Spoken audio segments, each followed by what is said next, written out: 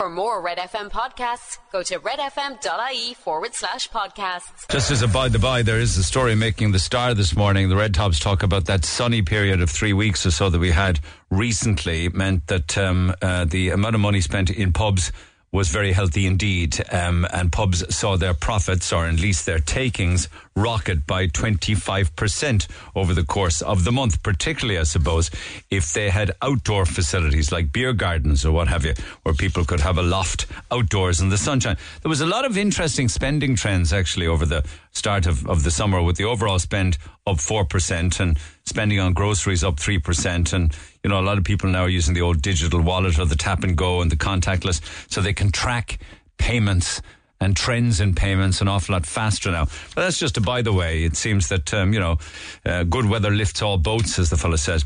More tragedy, though, unfortunately, and this is the death of a father and son in Turkey. It was their last day of their holiday, and I heard yesterday they were just going out on the moped to pick up one or two messages before they packed up to come home from their holidays in Turkey. I'm talking about Owen Fitzpatrick, 36 years old, and his son Dylan, aged 10, from County Laois, died when their moped hit a bus near Alanya in Turkey. And their mam, who's in Ireland, is now on her way, or at least was last night, on her way, jetting to Turkey. It's just awfully sad. The headlines in the Red Tops this morning: killed on the last day of the Halls. The Star says mum's tears for Hull tragedy boy aged 10. She said he was the kindest child who died with his dad in the moped smash. Dad and son killed in Hull's moped horror is the front of the Mirror today. Absolutely heartbreaking. And the mum is quoted as saying, "I'm just glad that they're together. My smallest boy." It's awfully sad. And, you know, we also had the death of Deepa Dinamani at the weekend on Friday in the south side in the Bishopstown, the Wilton area of Cork.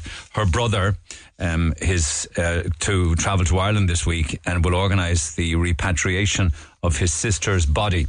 Family are absolutely in shock.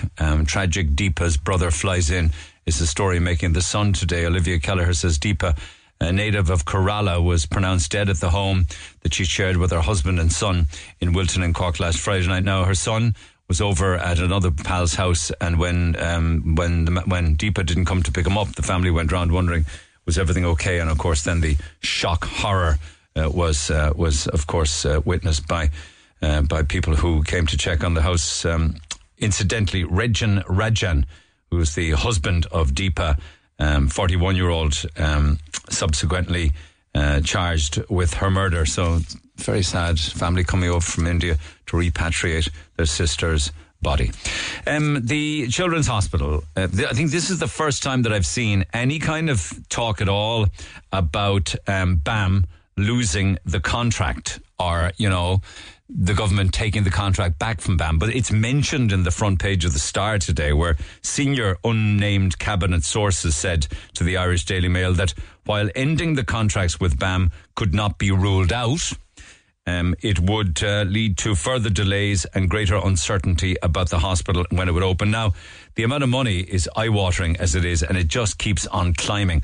Now, BAM have said, and I don't know, it seems like a he said, she said with regards to the Children's Hospital. BAM are saying that they're doing the best words to the effect of, they are doing the best they can and they are doing what they've been asked to do, but people keep on changing the plans all of the time.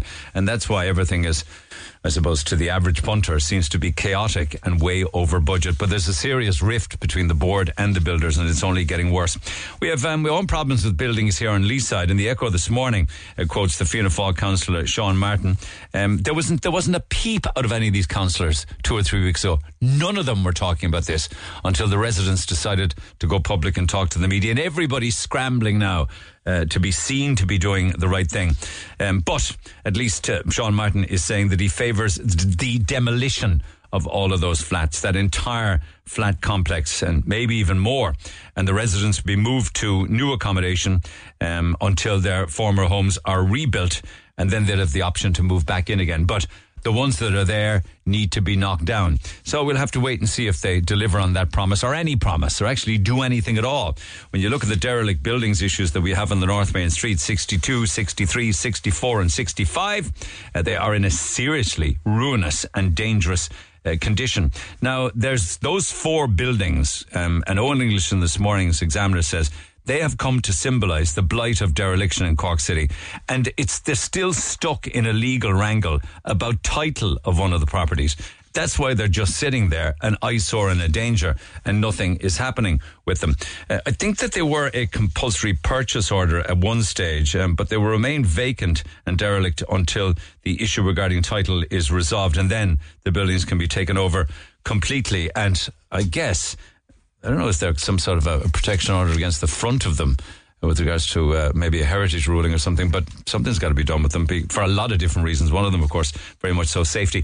You know the kind of taxes that you're paying on your car, your motor car, your petrol or your diesel or what have you, that could actually get higher. And the reason for it, according to the Irish Times today, is because more and more people are driving electric cars. I know. They never kind of joined the dots up when they started to give grants to people to buy electric cars and put in electric chargers and what have you.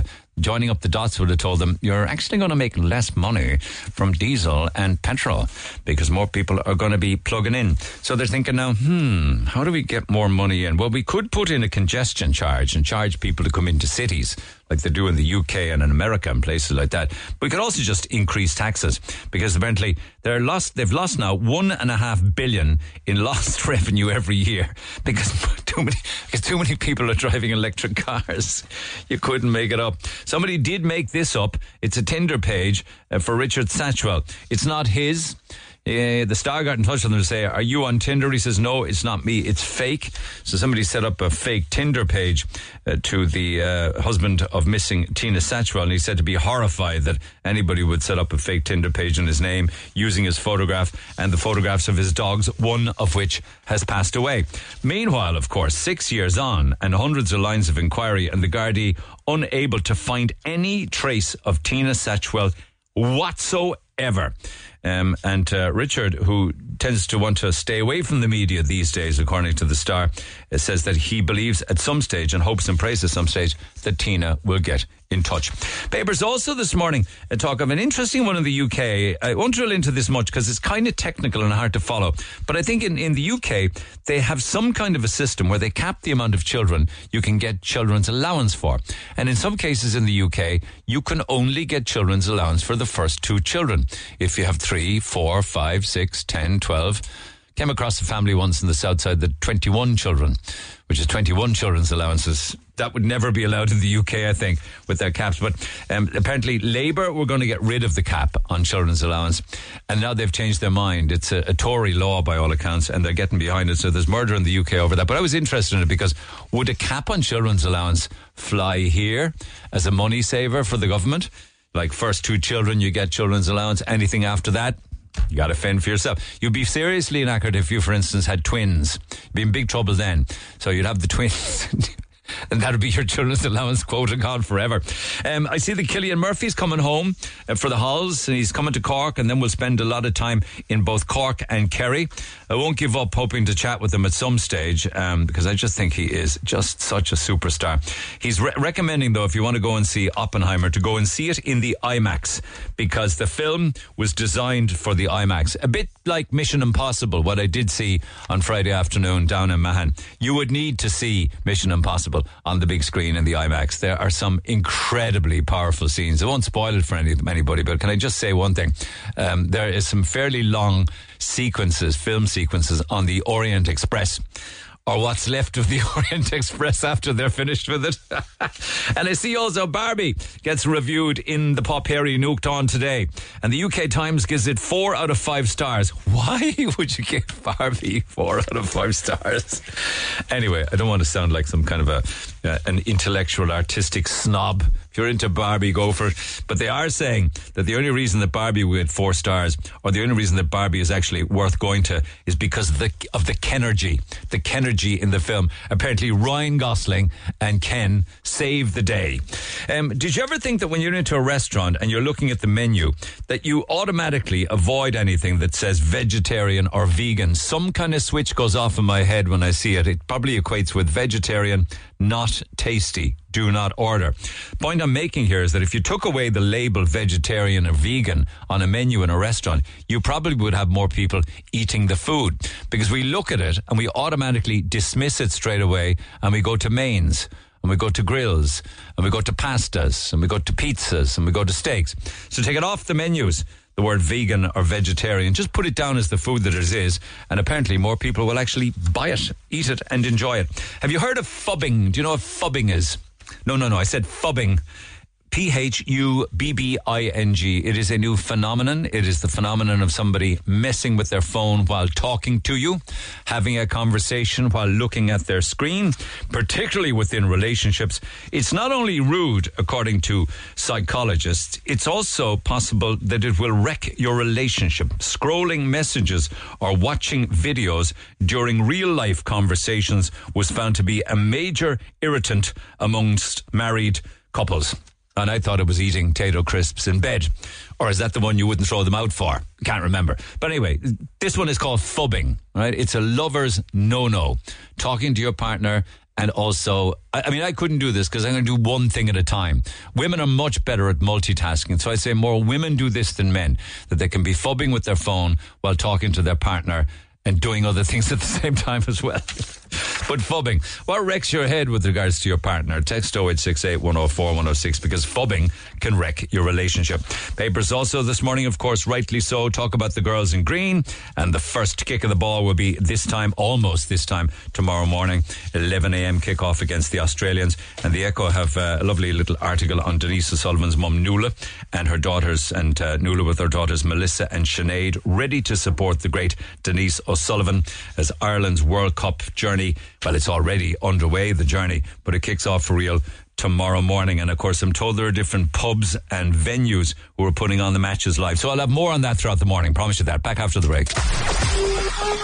Talk to Neil Prendeville now. 0818 104 106. Cork's Red FM. Yesterday we were talking about people's driving habits, and I have more calls on that throughout the morning. But, you know, the Gardaí are going to have their own. It's their Facebook page, lads, isn't it, where the Gardaí post all of their different alerts and things like that. There was a funny one yesterday in Mitchelstown with a photograph by the Garda Síochána of the offending car with its end plate up there, and it said, photograph of the car, right, parked in a disability spot. Gardaí in Mitchelstown called foul yesterday when they spotted this car in a disabled parking bay without a permit displayed. The driver just popped in for a game of pool nearby, but got snookered by the blue and yellow. That game just cost them €150. I love the way they write their prose and their narrative to tell us a story of €150 fine for parking in a disability spot. And right next to him, of course, is the traffic corps Jeep, the blue and yellow, so 150. He got rightly snookered. And from other means of transport, thank you to Paul, who sent me this lovely screen grab. It says, meanwhile, on a bus in Galway, 20 plus excited Spanish students got on and instantly killed the silence with their Spanish exuberance. 2 American tourists who were seated behind me commented that it's lovely to hear the locals speaking Gaelic. I said nothing, Sissy. Thank you for that. Brighten my day. Can I get straight to business, actually, because there was an incredible lifeboat call out in the past 36 hours. Really and truly. Courtmacsherry RNLI all-weather lifeboat was called out just before midnight Monday night by the Valencia Coast Guard Marine Rescue to go to the aid of a 29-foot yacht which had suffered mast, power and mechanical difficulties. I believe the mast had snapped. So they were in big trouble. 69 miles south of Courtmacsherry in Cork. That is a fair distance now for lifeboats to travel. And to get out of their beds in the middle of the night and get down there and get out there that fast. But enough of me on the story. I got Mark Gahan, who's the coxswain at Courtmacsherry in RNLI. Mark, good morning. Good morning, Niall. How are you, buddy? I'm good, my man. A fabulous job, well done. Can I just ask you about that distance? That distance is significant, I'm told, is it? Well, I suppose we ended up closer to the Scilly Islands than we were to Courtmacsherry. But and the boats can move on now. You know, they're not like the old lifeboats. You know, our new lifeboat, the Shannon class, can do over 29 knots. Where were they going? Were they going to the UK, or were they heading across the Irish Sea and south to France, or what? No, they were heading to the Scilly Isles. They were heading down to the Scilly Isles and then onto France. Onto France, okay. 2 members on board. So what is it that happened? Did they got into trouble and sent up flares, is it? Well, they had a problem with their rigging and with their sails, and then when they tried the engine then, they had mechanical problems and electrical problems as well. So, we're back to the old-fashioned flares again, which was great. He fired the flares, and an Irish fishing trawler noticed or saw the red flares, and then he put out a mayday on his handheld VHF, and the trawler responded and stood by him until we arrived. Okay, so what was the weather conditions like at sea? Going out, we launched at around 12, about midnight on the Monday night, and there was a fine southwest swell there, winds about force 5 to 6. As we got out, as we cleared the land, it kind of got a bit worse, all right. But it was nothing for the boat, really, to be honest with you. Okay, so it wasn't so bad that lives were in risk, were they? No, like we didn't slow down at all anyway, so it wasn't that bad, Yeah. So you got there 69 miles into the Irish Sea at 3 in the morning, 3:15. How long did it take? How long does it? Yeah, around 3. Yeah, but 3:15 in the morning. We were covering about 24 knots over the ground. Speed over the ground about 24, 25 knots. We're there just over 3 hours. And how quick is the call? How quick is it from call out to getting on board and getting to sea? How quickly does that happen? Well, our response time is we say it's half an hour, but generally speaking, it's about 10 to 15 minutes from when the pages go off now to when we're aboard the boat and ready to go. Which is a fair achievement, all right. And how many on board the RNLI out of Courtmac? There's on the Shannon now. There's 6 of a crew. Well, most of the crew would be from Courtmacsherry. I was going to ask you, do they have far distance to travel to get to the boat? 3-4 miles would be kind of, that'd be about the radius really of our kind of crew catchment area. Okay. About 3 miles. Yeah. So when you got to the stricken yacht, 2 on board, I believe, is that right? Yeah, there was two crew on board the yacht, yeah. I imagine every time you do a rescue like that, they're very glad to see you. Look, when things go wrong at sea, everything happens quite fast, it's like, it's typical, you have problems with your sails, and then you put down your sails and you say, okay, we'll start the engine and we'll start motoring. The weather's getting bad. Then the engine, you have problems with the mechanical problems with the engine then as well. Sometimes all these things happen together, And where did the yacht go out of? Was it out of Cork originally? No, it was out of Courtmacsherry, actually. Out of Courtmac, okay. He's a local. He's a friend of mine, actually. Yeah, Dennis Boyle. I heard that he spent 2 years fitting her out, I think, did he? The Menace is the yacht's name, the Menace. That's right, yeah. He's made a lovely job. The boat actually is a credit to him, in fairness, Yeah. Very disappointing for him to have to come back, though. I hope he'll try again. What do you think?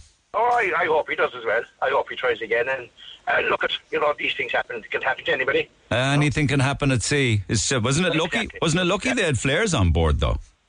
Exactly. You'd hear a lot about flares, though. Some Egypts fire them off beaches and all that, at parties and barbecues. Yeah. But we always answer, if we hear that a flare has been sighted, we would always launch and investigate. So who was on board? Who was on board with you, Mark? Was it Dave Phillips, Ken Cashman, Tig McCarthy, Dennis Murphy and Donal Young? That's right. You have them all there, yeah. And you're back now on standby, waiting for your next call out to go to the rescue of others. Yeah, she's back on the moorings now, ready for the next call out, whenever it happens, yeah. Have you had a busy summer so far, I wonder, Mark?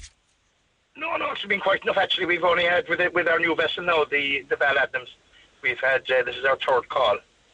I would imagine the weather's been so bad. Well, not really bad, but the weather's been very, I suppose, unsettled, really. There hasn't been a really kind of a nice summer feel to the weather, the last while. I know, apart from that 3-week period, you remember that? That's right. So a lot of people aren't using their boats, to be honest with you. Yeah. The boats are just tied up and on their moorings or on their berths, I suppose there's...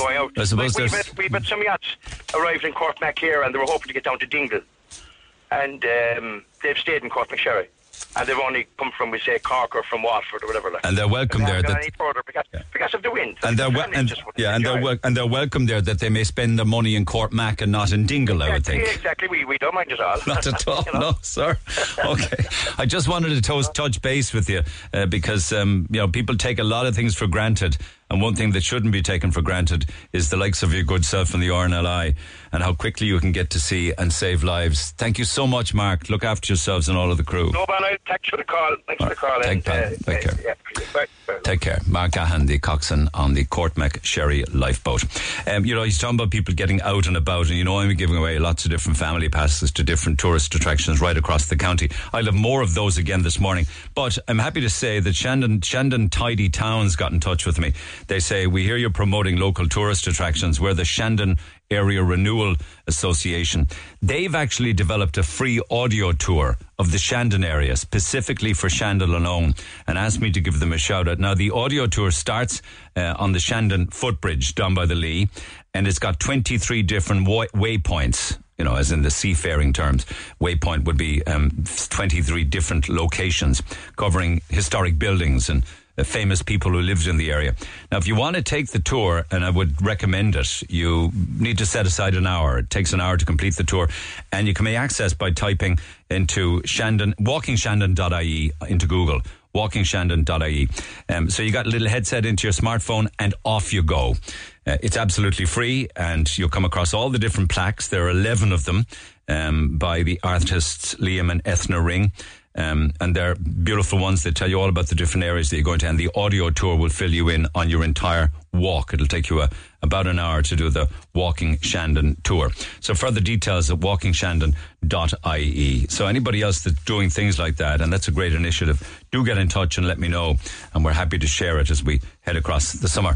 Text 0868 104 106. Just very quickly, because I had a little bit of trouble there for a few minutes trying to contact the skipper on that yacht, Dennis Boyle, but I believe I have him now. I think his phone just literally died and he was trying to charge it up again. Dennis, good morning. Good morning. How are you, boys? Just talking to Mark Gannon there, one of the RNLI who went out to rescue you. You're back on land? Yeah, I'm tied up here below Courtmacsherry. I'm just trying to sort out a few problems, get the engine started again, I know what you're saying. We were just chatting about the fact that you did a great job on the yacht because you set 2 years aside to fit her out. Was she in bad nick originally? Yeah, it was sitting below Kilmacsherry boatyard. It was a good project. It was a lockdown project, I wouldn't have done it if having the time now would work, but with everything that was on during the lockdown, we had time. You had the time. You did a beautiful job in it, the lads were telling me. What happened? What was the plan? The two of you were heading out of Courtmac and your destination, France, was it? That's right, and everything was going well. And we were sailing along, and we took down the mainsail during the day because we were overpowered. So we were relying on the head sail. And we were just sitting cruising along, happy out. And the next thing, I just heard a loud bang, and the head sail came out of the track, and it was flying out in front of the boat. It's like a spinnaker, way out in front of the boat. Yeah. And then the conditions deteriorated. When you say deteriorated, are you talking about high winds, is it? Well, the wind was getting stronger and stronger, and I was literally about to reef the head sail. But it was getting near dark, so I was going to reef it down because at night you don't want to be overpowered if a gust comes. And my colleague was down below having a cup of tea, and all was good. And then when the sail popped out of the track, then it was just Murphy's Law after that. It was one problem after another. You call it brown underpants stuff. What happened after the sail? Well, I said what I'll do is I'll turn on the engine, and then we'll take the sail down, or we'll motor. I turned on the engine, and it was literally just ticking, and it wasn't kicking in fully. So we tried changing the battery out then, and there must have been a wiring issue. I can't see it from where I am, but that's why I'm getting my electrician today. But it was literally the second battery wouldn't take. So then all the power went on the boat, and we had no radio, which made it brown underpants time then, because once we had no radio, we were really goosed, You're just floating there, unbeknownst to anybody, uncontactable. Well, we still had our so-called spinnaker up, and we were going way too fast. You see, it was taking us. We went from 4 knots up to 8 knots. We were literally flying over the tops of the waves, and I knew we'd be killed if we kept going at that rate. So we had when to you take say it down, killed, so. is that where you, as in capsize? We thought, no, there was no fear of it capsizing. I mean, like, we didn't know where we'd end up because we had no control as to the direction of the boat at that stage. Where are you? Like 69, 70 miles into the Irish Sea at that stage? So I said the best thing to do now is kill all the speed, take the sail down, and try and get a mayday out. So we took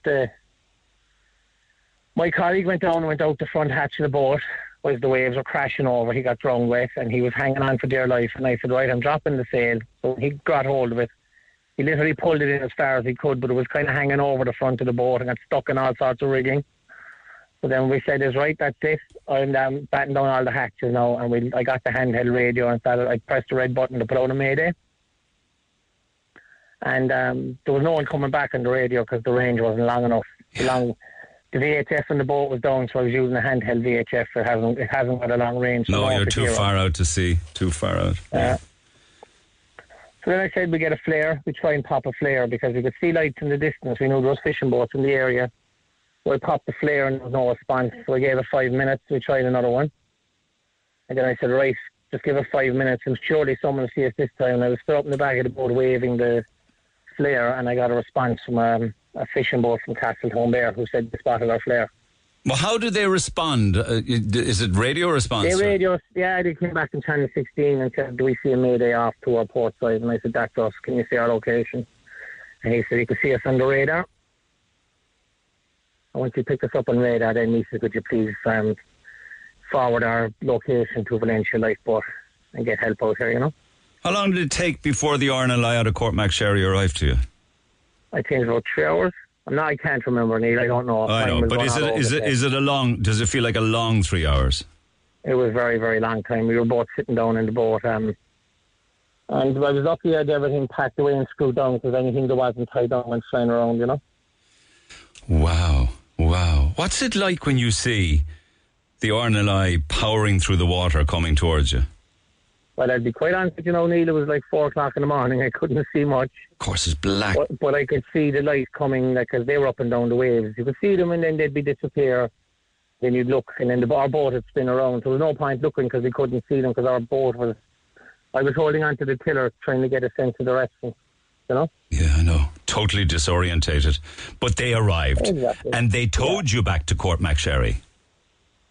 They threw a line on, so I crawled up the side of the boat to get the lines on.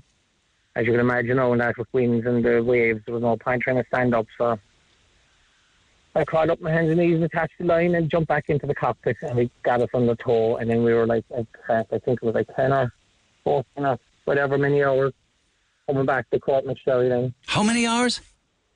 I think it was like 14 hours. Wow, 14 Sorry, them firing up their engine there now. They're just moving off there now, the lifeboat. Amazing, and that would be happening as we speak. So 14 hours the tow was back into Courtmacsherry. Yeah. Oh, and I'd say immense relief. Oh, sure, listen, when we got back in, it was like just fantastic.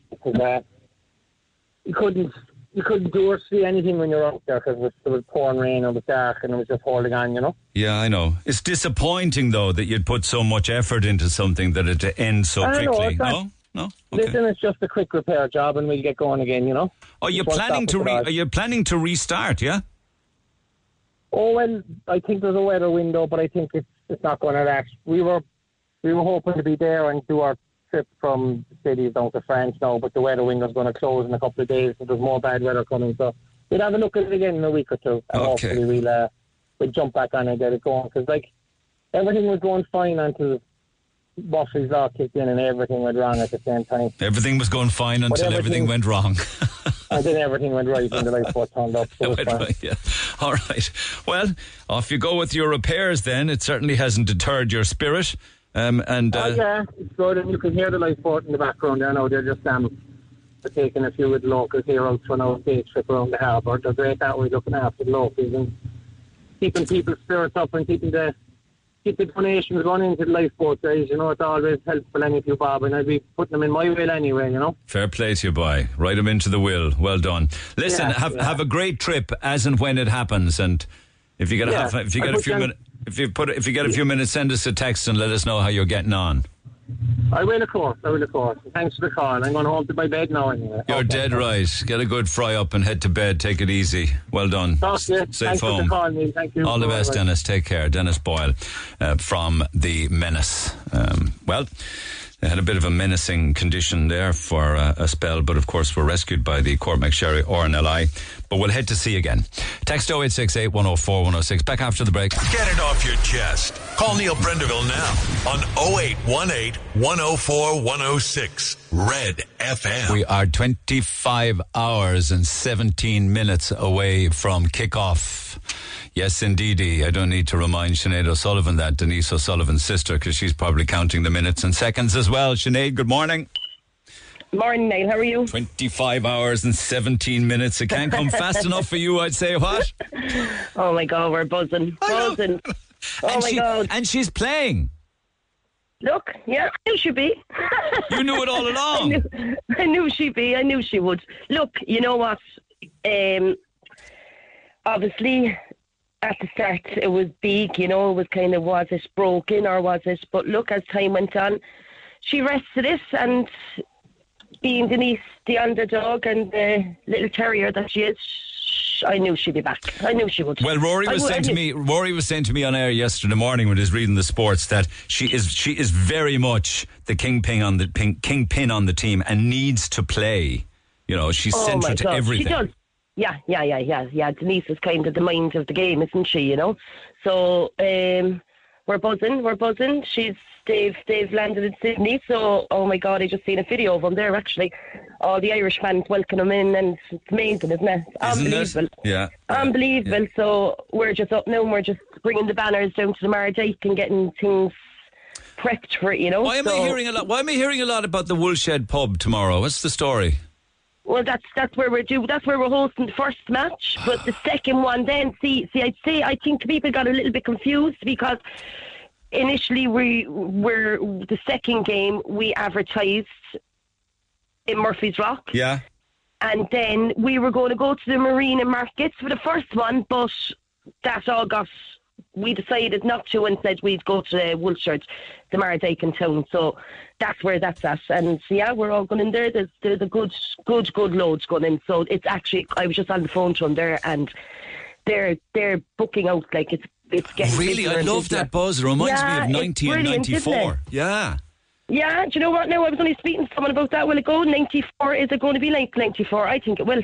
Yeah. Or even 90 would be better. We went further in 90. But listen, it's just great to be talking about people getting together and big screens and pubs and pints at 11 o'clock in the morning. Brilliant, isn't it? It's great. I mean, come on. Oh my God. So is this so the Woolshed is the place to be? Is it open to the public tomorrow? And you have to. I think you have to book with them though, because it's getting so busy now that day. You have to book a table. So, but it's open to the public. So, oh my God, everyone's welcome. So it's going to be kicking. It's going to be kicking. How many of the O'Sullivan family will be there? I would say about 60. 60. So, you know, and whoever else is going to join us after that, you know, so. I keep bringing the Mardyke, I keep adding numbers, you know, they're like, all right, okay, you know, okay, that's grand, brilliant. Sure, they're thrilled, you know what I mean? I mean, to be hosting it in their own bar itself is amazing, isn't it? You know? I'm sending Kevin from the team here down there tomorrow morning to sample the atmosphere. Not to sample the bev, but to sample the atmosphere, right? So, maybe one. So you look after him for me, all right? I know you have enough to be doing. Of course. So Australia-Ireland tomorrow at 11. Is the Canadian match the second one and the Nigerian match the third? Yeah, exactly. So Murphy's Rock for the second one, which will be 1 o'clock, and we're going to be up there at 12 o'clock. So everyone, if they can, come up and join us. It's good. That will be another amazing day. Third one, we haven't decided we're going to see how the games go and make a plan then. Do you get what I mean? So, I know exactly what you mean. But give me your result tomorrow. Predict the result for me. I can't. I'll be jinxed this. No, I'm going to wait. God, it's a hard one, isn't it? 2-0. 1-0, I'm thinking. 2-1. 1-0 to Ireland. 1-0 to Ireland. One will do. One will do. Will you be nervous? Will you be nervous? Yeah, I'm nervous already, to be honest. I'm nervous from already. Yeah, of course. You know, I mean, they're in a stadium of 85 people, 85,000. Well, alone, even that would frighten you, wouldn't it? You know? I mean, you know what? You're so right. And a lot of those, of course, will be Irish descent. It is in Australia, after all. It is, exactly, you know. So, I mean, it's going to be, it's going to be nervous from. But again, exciting, and I think they'll go in nervous, but as soon as they get in the pitch, sure, that'll go out the window. Their focus is the game then. So brilliant, you know. Yeah. Because you want her to have the game of her life, of course. We all do. Of course, yeah, and all the girls, you know, they're amazing, all of them. Amazing. Okay, how's Ma'am Nuala? She's great. Yeah, she's great. My mum is very relaxed. We're doing the running around, and my mum's sitting down and taking it all in. I see you all tugged out in the Irish gear and the Echo this morning. Oh yeah, yeah. That was well. it. Yeah. Yourself and Melissa and your ma'am Nuala. Yeah. All right. Well, Nuala. Get a good night's sleep if you can sleep. I know. Thanks for taking the call again. You're very good. We'll talk again. I'll see you tomorrow. Absolutely. Yeah, Kevin's coming your way. We're going to tape it up and have some fun. So thanks Sinead. Mind yourself. Take care. Take care. Sinead O'Sullivan, Denise O'Sullivan's sister. So the Woolshed is the place to be tomorrow morning. But as she rightly said, you would really need to book ahead, lads, because it's going to fill up fast if it hasn't done so already. I don't know. It's the kickoff's at 11 o'clock tomorrow morning. So if you got a table, I suppose, be there for 10:30 or whatever the case may be. And if I know the Woolshed, there'll be real kicking food as well, because they do great food. So anyway, it's great to be talking about, you know, the anticipation of big games and World Cups, isn't it? It's like the old days and the big screens and what have you. Anyway, text 0868 104 106. Pick up the phone on 0818 104 106. Back after the break. Get it off your chest. Text the Neil Prendeville Show now. 086 8104 106. Red FM. Yes, indeedy. Text 0868 104 106, and that's exactly what people are doing. We were talking about prices of things. $3.85 for a flat white coffee. Others talking, how much was that little bottle of wine again up at the airport? Can we remember? It was it 10, maybe €11 for the small little bottle. Went for a night out in town on Friday. It was a great night. It all went well, except for when I looked at my online banking the next morning to see that a city bar, Reardon's, is charging €17.20 for a Coke and 2 shorts. Charging €7 for a short is absolutely over the top and will only drive people away. I have no idea what a short would cost, to be quite honest with you. And I don't even know, would that have been a vodka? Would it have been a gin? Would it have been tequila? Would it have been some kind of rum or whatever? I have paid, though, for people who drink gin and tonic, 10, 11 and €12 for some of those really fancy Dan gins with a tonic. So what would a short be? I don't know. Is that dear? €7 for the actual short itself? It means that 7 and 7 is 14... means that the Coke then comes in at €4.20. But anyway, one of the points there actually is that the amount of people that tap and actually don't know the cost of things when they tap, it's the next morning that he or she realised exactly how much they paid for 2 shorts and a Coke, €17.20, because they checked their online. Anyway, response from Cork Airport, right? Because I was sent a photograph of a transaction at one of the cafes there. 1 carrot cake, $4.50. 1 Americano, €3. The cup levy, I'm still not convinced about this cup levy, 20 cent. And the small bottle of Cabernet Sauvignon, €11. Now, you'd get full bottles of that in the off-licence or in a supermarket for less than €11. But the small little ones, you know, the little ones you screw off the top yourself, €11. And the person who sent me that bill said it is completely over the top to pay that kind of money. So we contacted Cork Airport, and Cork Airport has verified that they have engaged in direct communication with the concession stand who operates the cafe, or indeed, I suppose that would be the people who lease the space who has the cafe, at which the small bottle of wine was recently purchased, and the concessionaire has agreed to review pricing with immediate effect. Meaning that because of you contacting me with the receipt and you thinking that €11 for the small bottle is over the top, that will now be rectified, and they will be reducing the price of the small bottle of wine. By how much, I don't know, but I will come back to you when I find that out. But it just goes to show that people power works, and consumers bringing things to, say, the attention of this program, for instance, can make a difference. So do get in touch yourselves. If you have a story to share, text 0868 104 106. Pick up the phone on 0818 104 106. For obvious reasons, I can't come on air out of fear from one of the people involved. I'd been talking about Barrack Street the other day because there was another vicious attack involving iron bars and I believe hatchets and all sorts of things yet again on a Friday evening. Can't come on air because of fear of reprisals, but I know and have experienced the fear that people are put in the Ballyfihan area and beyond. One of the guys in Barrack Street is causing havoc around Cork City. And the Barrack Street incident is causing havoc around Cork City, and nothing nor no one seems to be stopping him or his family. They've been reported to the Gardaí on numerous occasions for threatening people, innocent victims. Several reports have been made to the Gardaí about one of this gang's members, and they are still walking the streets. Only recently, a particular man had weapons taken off him as he was heading to intimidate a vulnerable family. Why can't they just take him off the street before a life will ultimately lost? They had more videos up the day before yesterday online showing the injuries from this feud and fight on Friday night. A hatchet injury, I believe, they were showing online. Yeah, I actually saw the video. And they were only laughing in the video, calling for more. All of this feuding has been brought to the attention of Toca Gardaí several times over. I would love if you were able to see the amount of complaints that have gone to the Gardaí regarding this one particular family in Ballyfihan. Nothing seems to be done and probably won't be done until a life is lost. Is that what it must take? So thank you for that text. That's some more information with regards to certainly that attack on Barrack Street that involved some kind of a feud. All too often it's family feuds, isn't it, lads? Anyway, one quick call this side of 10 o'clock. Louise, good morning.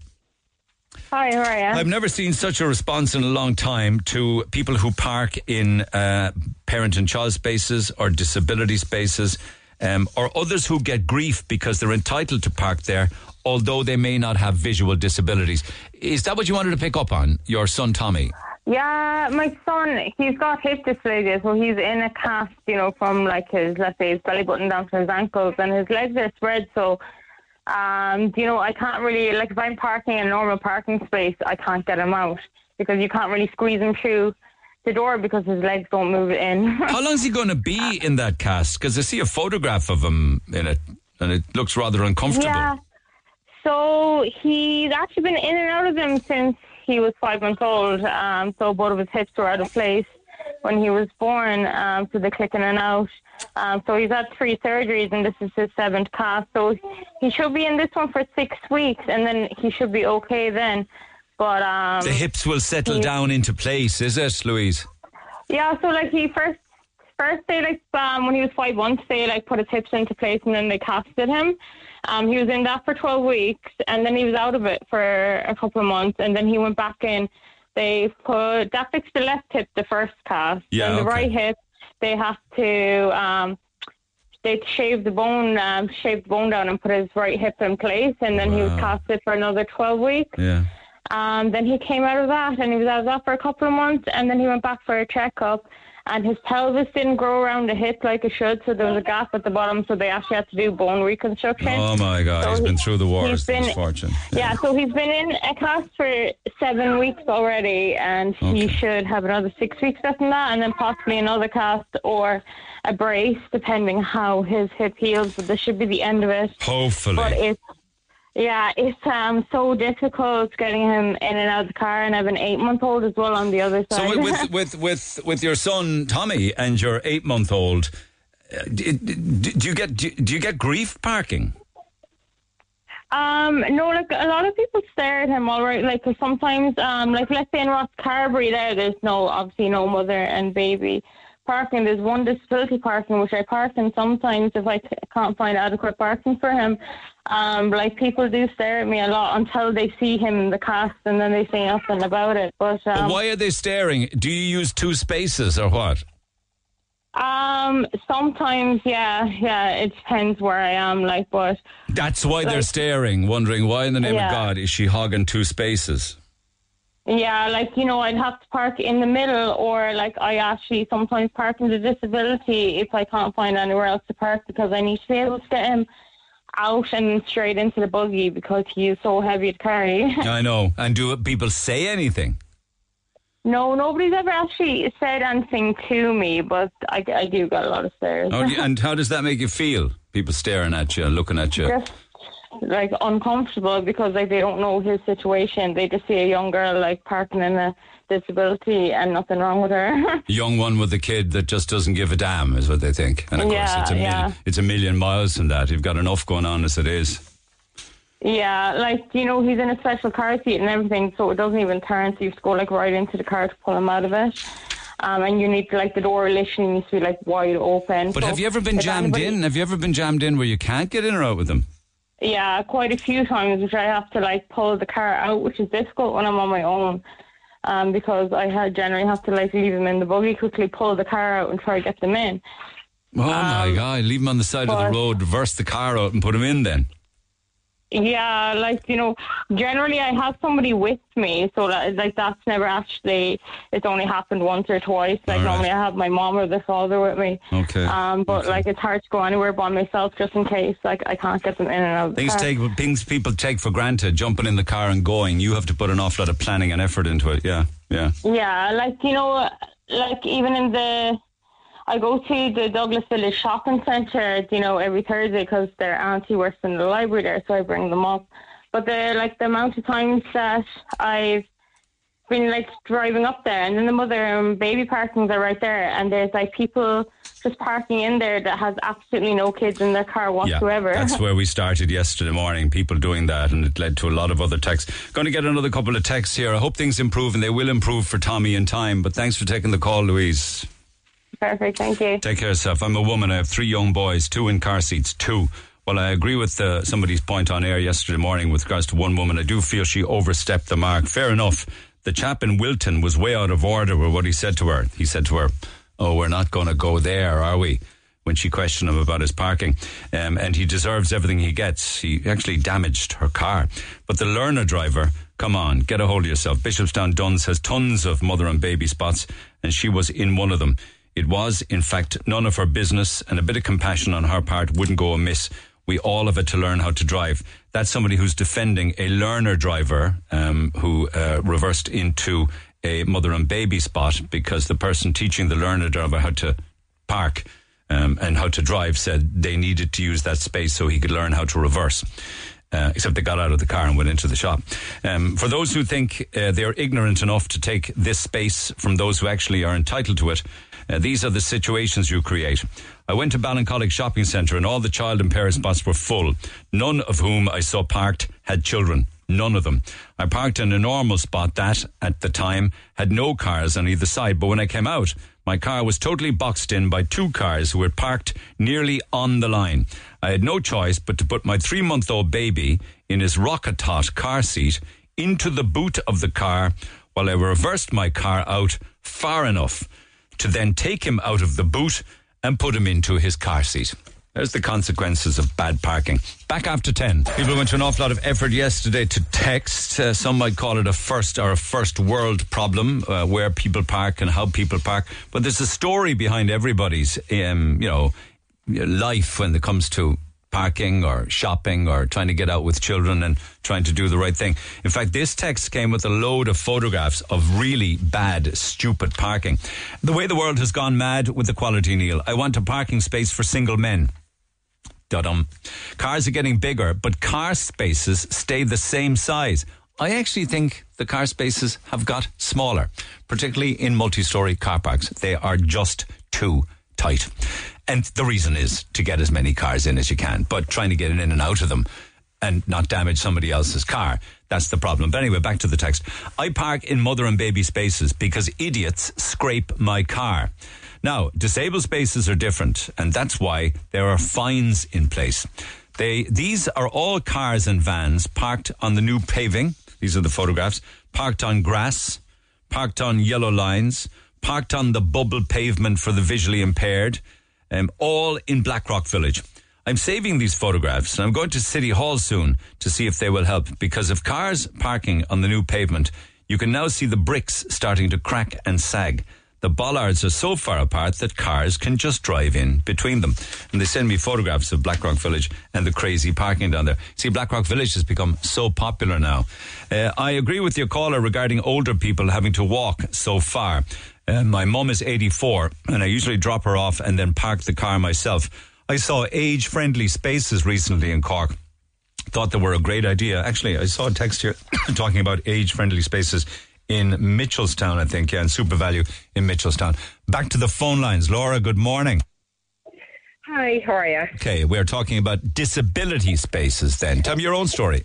Yeah, so basically, I'm just a mom of 3 children, and last year, after the birth of my last son, I had complications with epidural, and it's after kind of I'm after nerve damage and, you know, a lot of complications from it. So now my walking is actually very limited, and I can't walk a long distance. Without severe pain, is it? Yeah, with severe pain. Like every step is agony for me anyway. But it's just that, will that pass though? This complication with the epidural in labour, will it improve? I really hope so. It's been 17 months now since my son was born, and to be honest, it's getting worse. So I'm being to neurosurgeons, doctors, physios. So did you get the epidural in the wrong place or something? No, well, I got the epidural. Everything was going natural and everything like that. And before this, I had 2 other births 10 years ago, 6 years ago, and everything went perfect with the epidural. But it all kind of pooled on my right leg. So doctors and the nurses didn't think anything of it, and they said, we'll just move the catheter and that goes into your back. So that was fine, and still nothing was happening on my left leg. I was getting all the contractions and everything on my left side. And then nightmare. Yeah, so then the anaesthetist had to come back in a 3rd time, and he had to remove it and put it back in again. And still the same thing happened. It all happened on the right leg. My right leg was completely numb. 3 doses of epidural, and 3? My left side. How many is it supposed to be? 1, is it? Only just 1, yeah. It's not as if you haven't enough to be going on. You must have been you're up to 90, I'd say, were you? I was, but at the time I just wanted my baby to come safely and, to kind of go all right. So I said, look, I'll just put up with the pain and get on with it. So didn't think much of it, had the baby was perfect and everything like that. And so now you have, this is severe pain, right? Can't walk long distances. So if you're in a supermarket, you clearly have the baby in tow, plus the other 2 children that you mentioned, and a trolley. But you don't have a disability badge.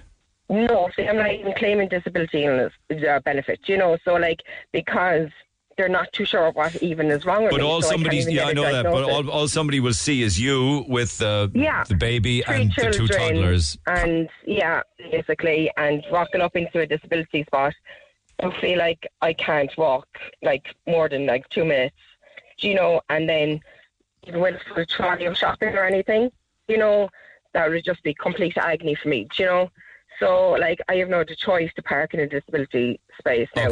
Okay.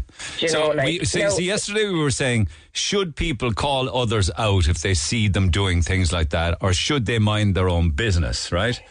But if you call people out, you don't always know their story.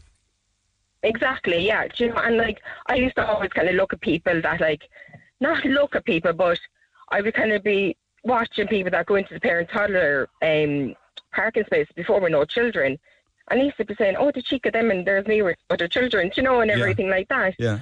But now, since this stuff's happening to me, I'm kind of looking at them with a different point of view, and I'm like, maybe there is something, maybe their disability spots are all taken up and they can't walk, or, and I'm like, I don't know their situation, you can't judge a book by its cover. I'd say there's a proportion of them are genuine, to be honest. But hand in my heart, I wouldn't say that the majority of them are genuine. I think some are genuine, but...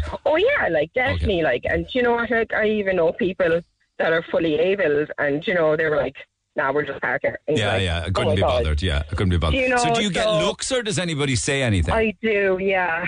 Especially, like, I know it's terrible, but, like, a lot of the elderly kind of be looking at me differently, do you mean? And they'll be like, there's nothing wrong with you. Do you know, you just want to be close to the door, basically, you know? So I'm like, yeah, but, like, if only you knew my kind of story. But they don't say anything. You can tell this by the look, is it? Yeah. And a lot of people be kind of looking. I've came out of shops before and they'd be looking in my car, as in the front of my car, looking for the disability badge. For the disability badge. And then I'm like... Why did you park in the mother or the parent and baby spot? Oh, I do if there is spots, but to be honest, like, there mightn't be. Do you mean there's only like I'm down inside from Moy, so like there could be only like 3 or 4. All right, okay, that answers my question. Do you know? And do you ever say to those who are giving you the look, mind your own business or anything like that? No. No, I'd be too quiet now to be even say anything unless something was said to me, and then I'd explain to them. You know, but like. Yeah, it's like I even think that there should be a kind of parking spaces for not disabled, but like just not for the fully abled, if that makes sense. Yeah, it does make sense, yeah. Do you know, people with like injuries and, you know, like people with bad backs that wouldn't be on disability. Yeah. Do you know, but that can. Well, a typical case like your good self, yeah, I know. Yeah, you know, like, and no, if there was one just like, I had an appointment yesterday at the doctor's. There was one disability spot.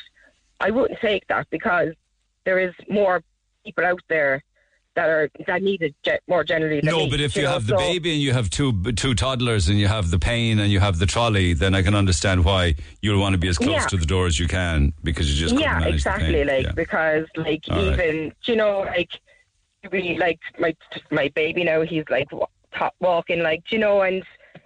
You'd be terrified, you know, like, if anything happens, if you went always down to the car park or anything. They can be deadly.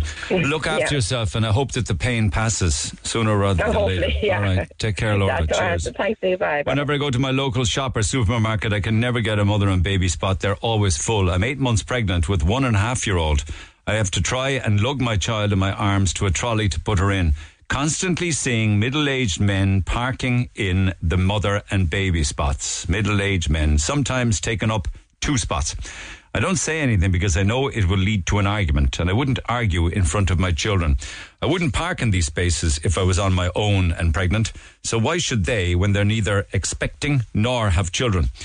Interesting that you say it's usually middle-aged men. I'm a mum of 3, and I really feel like people should stop interfering in who parks in these spots, as you never know other people's situations. If you need to park in another spot, so be it. I feel strongly for that expectant mother. Does this not mean that you need a saved space? Since when was expecting a disability? Back after the break. Talk to Neil Prendeville now. 0818 104 106. Cork's Red FM. Lots of calls. Jeff standing by. Linda as well. Just a very fast one. I know a guy in Dublin who parks his diesel car in an EV space, as in an electric vehicle space. He runs an extension lead out the window of the diesel van, or car I should say, and he wraps it around the charging point. Job done, says Paddy. And off he goes. It's a diesel car with a little cable running out the window and wrapped around the EV charging point. No point in any supermarket chains having disability or parent access spaces. They're just not supervised. I've often parked my electric scooter outside Tesco in Wilton, and people always knock it over. Drivers have shouted at me saying I shouldn't even be in a car park. I have as much right to use it as anybody else. And one final one there. Actually, no, I'll go back to the phone lines here because people are waiting a long time. Linda, good morning. Hi, good morning. How are you? Okay, you're a mother of 1 baby. Yes. Okay, and you feel conflicted. Yeah. Why? I suppose this kind of goes back to when he was a newborn. I'm on my own with him, and my closest shop where I would have to go to, and I have to drive as well. I don't have any local shops nearby that I could walk to. Like, I would drive there, and I had a C-section. I had an emergency C-section with him, so particularly when he was a new baby, I couldn't lift the car seat and him in the car seat. Like, I wasn't meant to lift them at all together. It was either lift him or the car seat. So, I mean, Bishopstown Duns is where I would be talking about now, but at the side, there would have been a handful of mother and baby or parent and baby spots. And, like, I went there multiple times throughout the week, and never ever would I ever get a spot. And like that now, middle-aged men, completely see them all the time, brand new cars kind of pulling in, and they'd see me waiting because I can't get out of the car. I'd have to actually wait to get his face. But in defence of middle-aged men...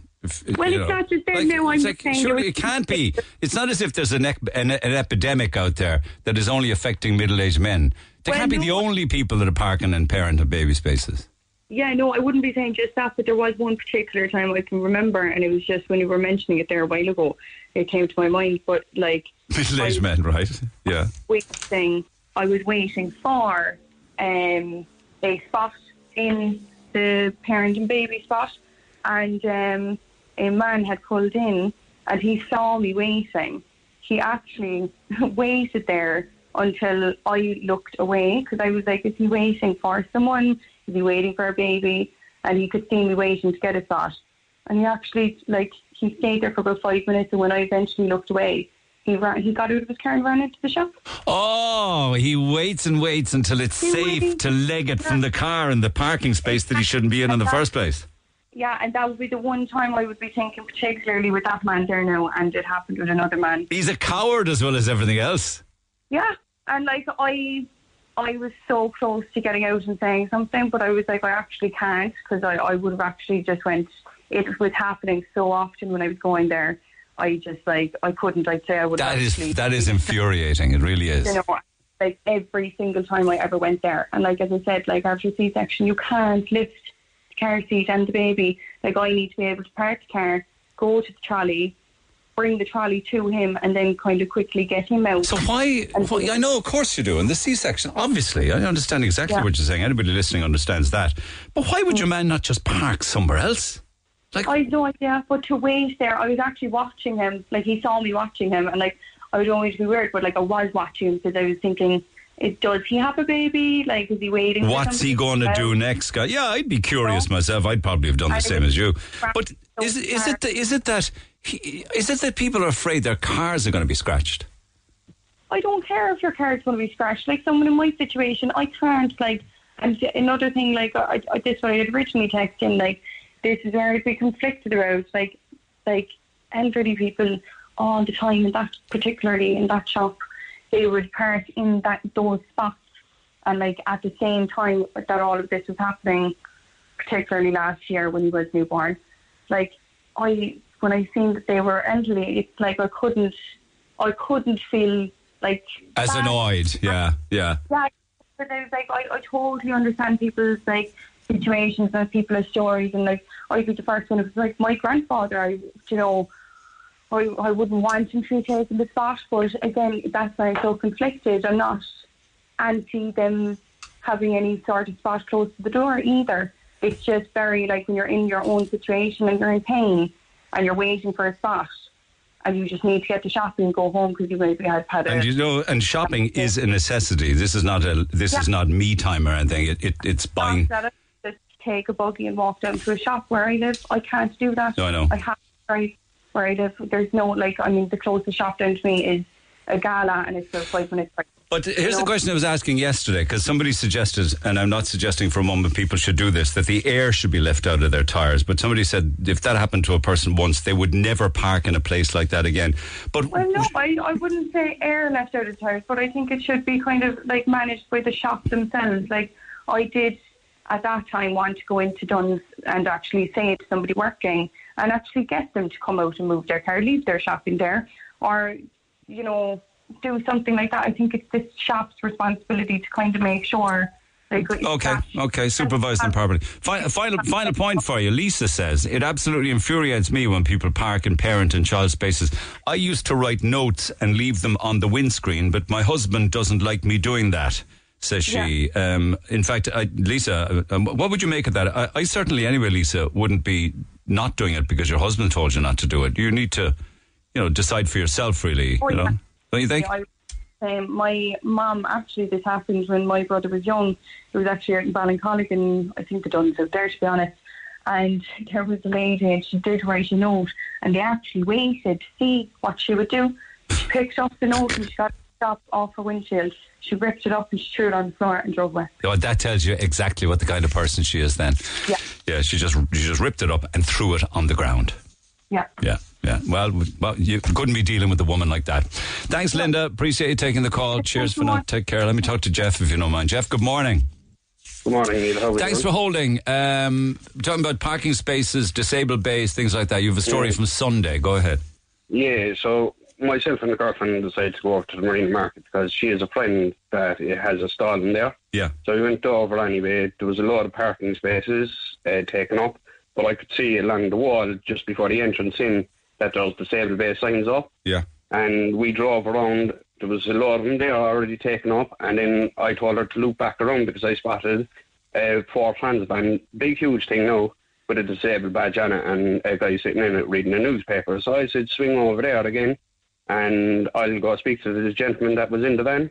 So I went over to him and I goes, are you waiting for somebody to come back or what's the story? And he was like, no. And I goes, but I know you have a badge up on display. But I goes, you're just sitting there reading a newspaper. And I goes, my girlfriend's in this transit van right next to you and she needs to get out the back of it.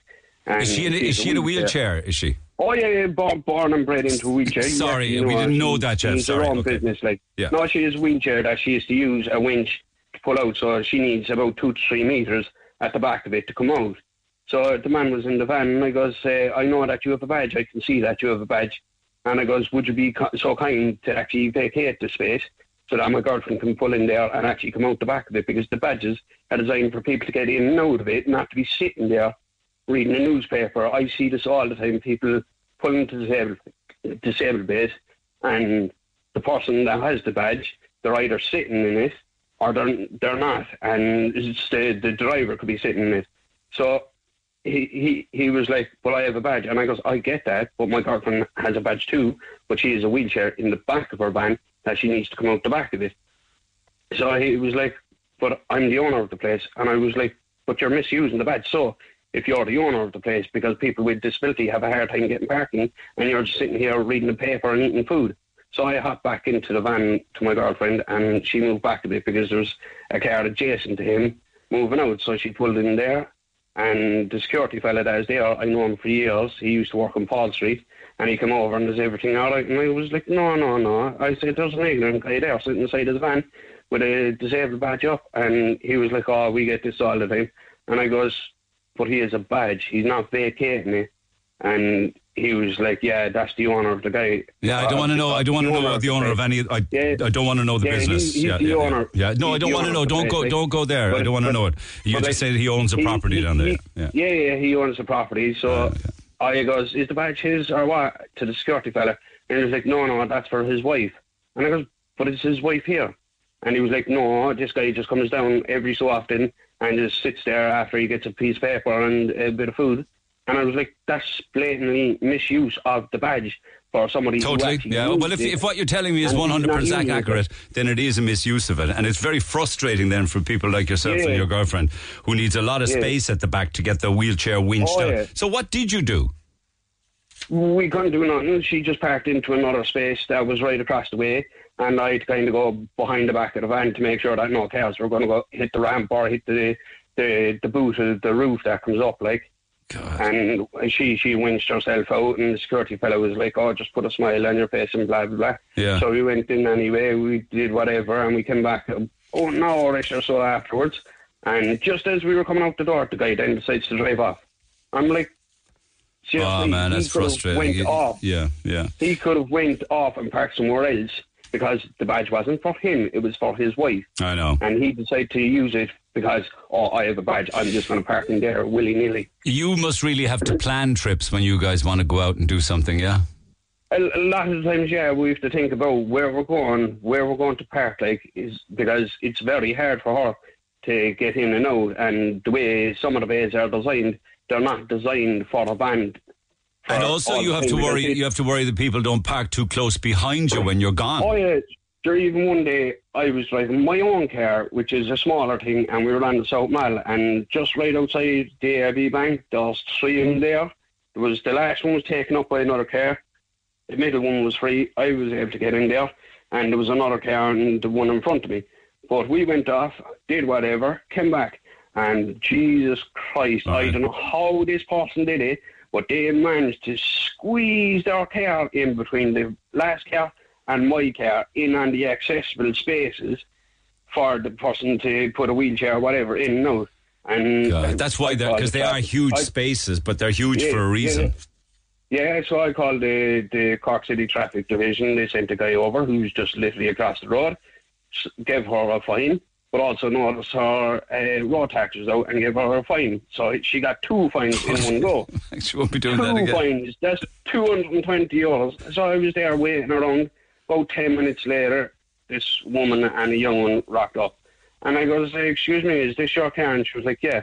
I goes, you do realise you're actually impeding me for the last 10 minutes or so by putting my girlfriend's chair into the back of the car. Yeah. And she's like, oh, sorry, I didn't know. I was like, how do you not know? It's painted with a big X. It's a free spot for somebody to put a wheelchair in the back of the car. But did she, firstly, did she have a disability badge up on it? No, nothing. No. Nothing.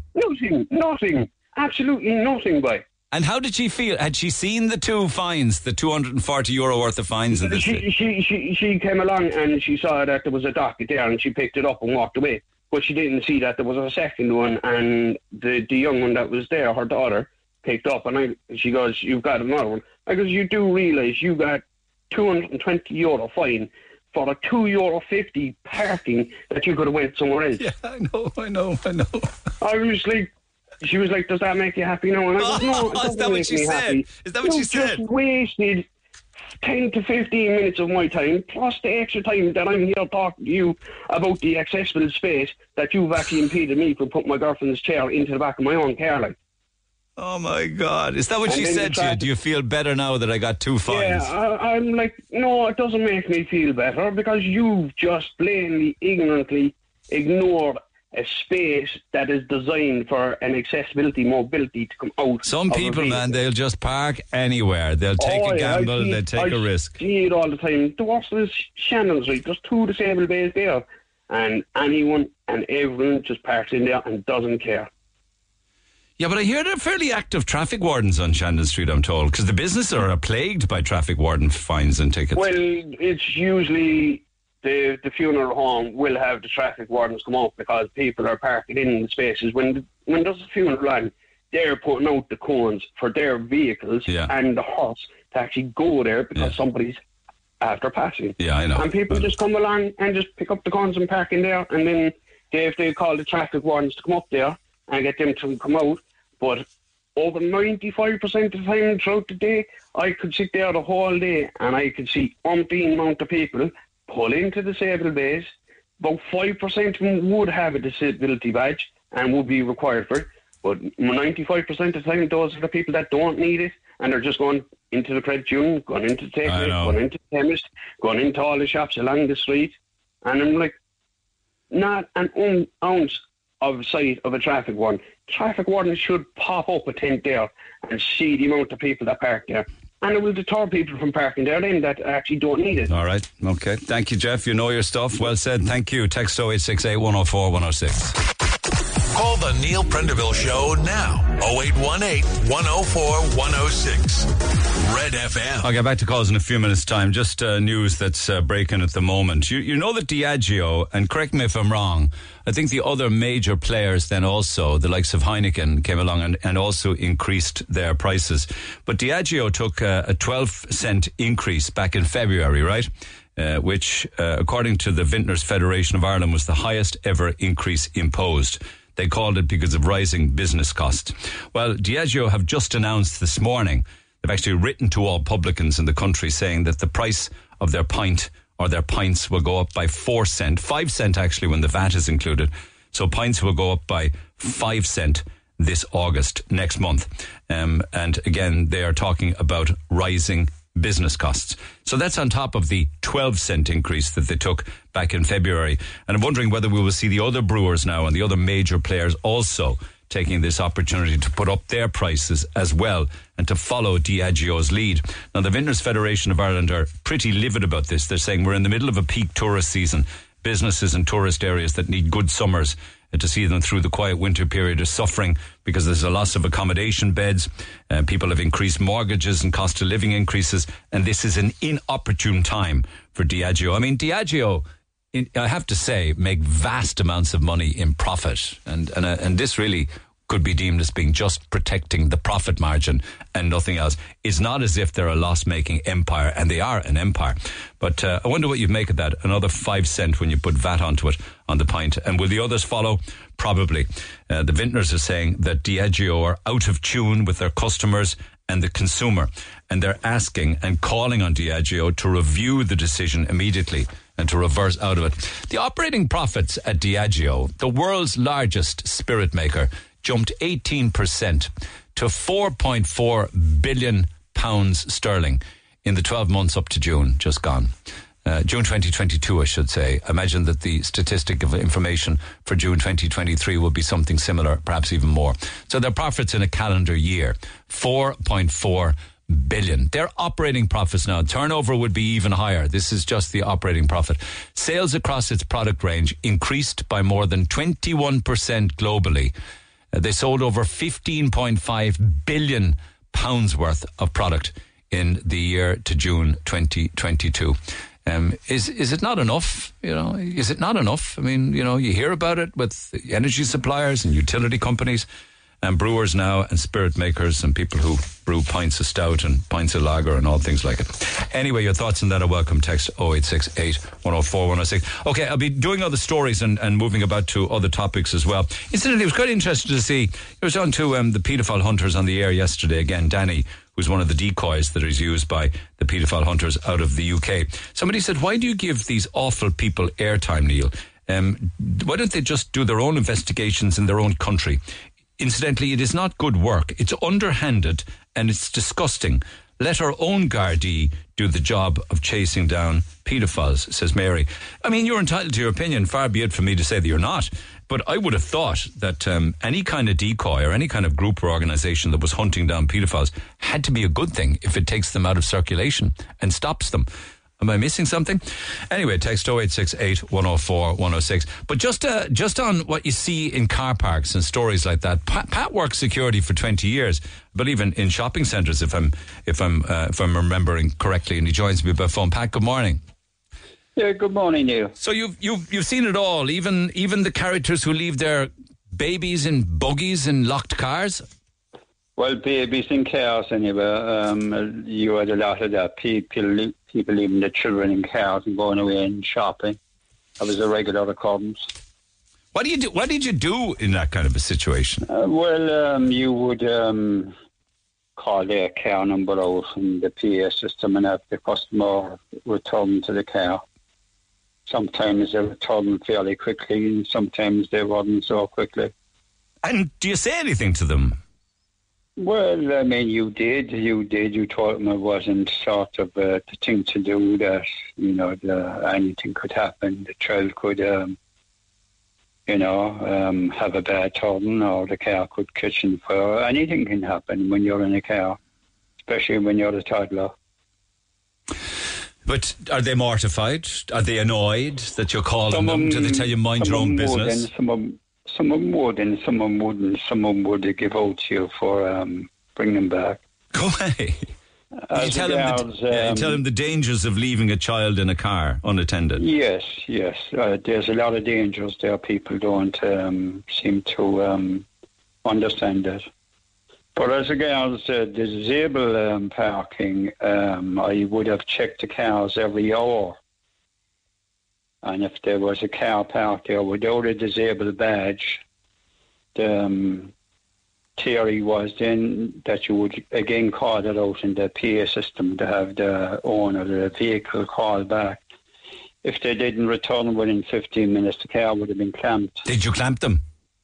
Yes. Okay. So all hell will break loose and they come back and see the clamp, though, would it? When they come back, then you look for whatever excuse that they would have given. Sometimes they might have came back and they might have had an injury, so you could see that fairly plainly if they came back, and they might have had a broken leg, so obviously you took the clamp off. Yeah. Otherwise- Yeah. Even though they didn't have a blue badge. Fine. Yeah. Otherwise, there would have been a fine. But there would have been a lot of hassle. I put up with a lot of hassle when I would have done that. But you either stood up to them or you didn't. You know, I mean, I think that's what's wrong now is that most companies now hire outside security, and I just don't think they have the battle anymore to stand up to people. When you say they don't have the bottle to take people on, is it? They don't have the bottle to take the people on. That's breaking the rules and regulations. They don't have the bottle to clamp the car. But you see, do you know the world we live in now? And God knows we see all too many videos of them, people who get assaulted. Because there's a lot of people out there with anger issues, and they'd be very quick to throw a punch. Yeah, I was assaulted many times. Actually physically assaulted? Yeah, physically assaulted many, many, many times. That sounds like a lot of times. Yes, a lot of times. I had cars driven at me and everything else in the course of my work. No, the mother and baby thing that people... But when like they drive the car at you and then swerve away at the last minute, is it? Yes. I was hit by a car, never mind anything else. So somebody actually drove at you and hit you with the car? Yes, and actually hit me and so on. That was going back to 2004. And so you were physically hit by what? Men? Yes, physically hit. Men? Yes. Women? Women as well? Women actually hit me. Because you said to them, you can't park there? No, there's different incident, Neil, Okay. Yeah. Would you see what I mean with regards to the anger that's out there? That's why people are slow to take people on or to correct them. I mean, you're wasting your time so doing the job. That's the idea. You're either doing a security job or you're not. You understand that if you're breaking the rules, you're breaking the rules. But your man who drove at you and hit you, was that a man? Women. Hit you with the car? Yeah. And do you know if there was ever a prosecution or anything? No. Just drove off? Yeah, just drove off. My God, man. That's insane. Yeah. Okay, you wanted to make a point on what we used to call mother and baby spots, now parent and baby spots. That's much harder to control because, you see, the disabled people would have carried a badge. So you can check the badge. The mother and toddler doesn't carry any badge. Yeah, except the badge is the baby. Yeah. You have sometimes they have a badge at the back, like mother and baby on board, that type of thing. Yeah. But other than that, it's much harder for the person who's might be regulated in it. And if you go into any shopping centre, it's rare that you see somebody coming out and checking the cars. Rare.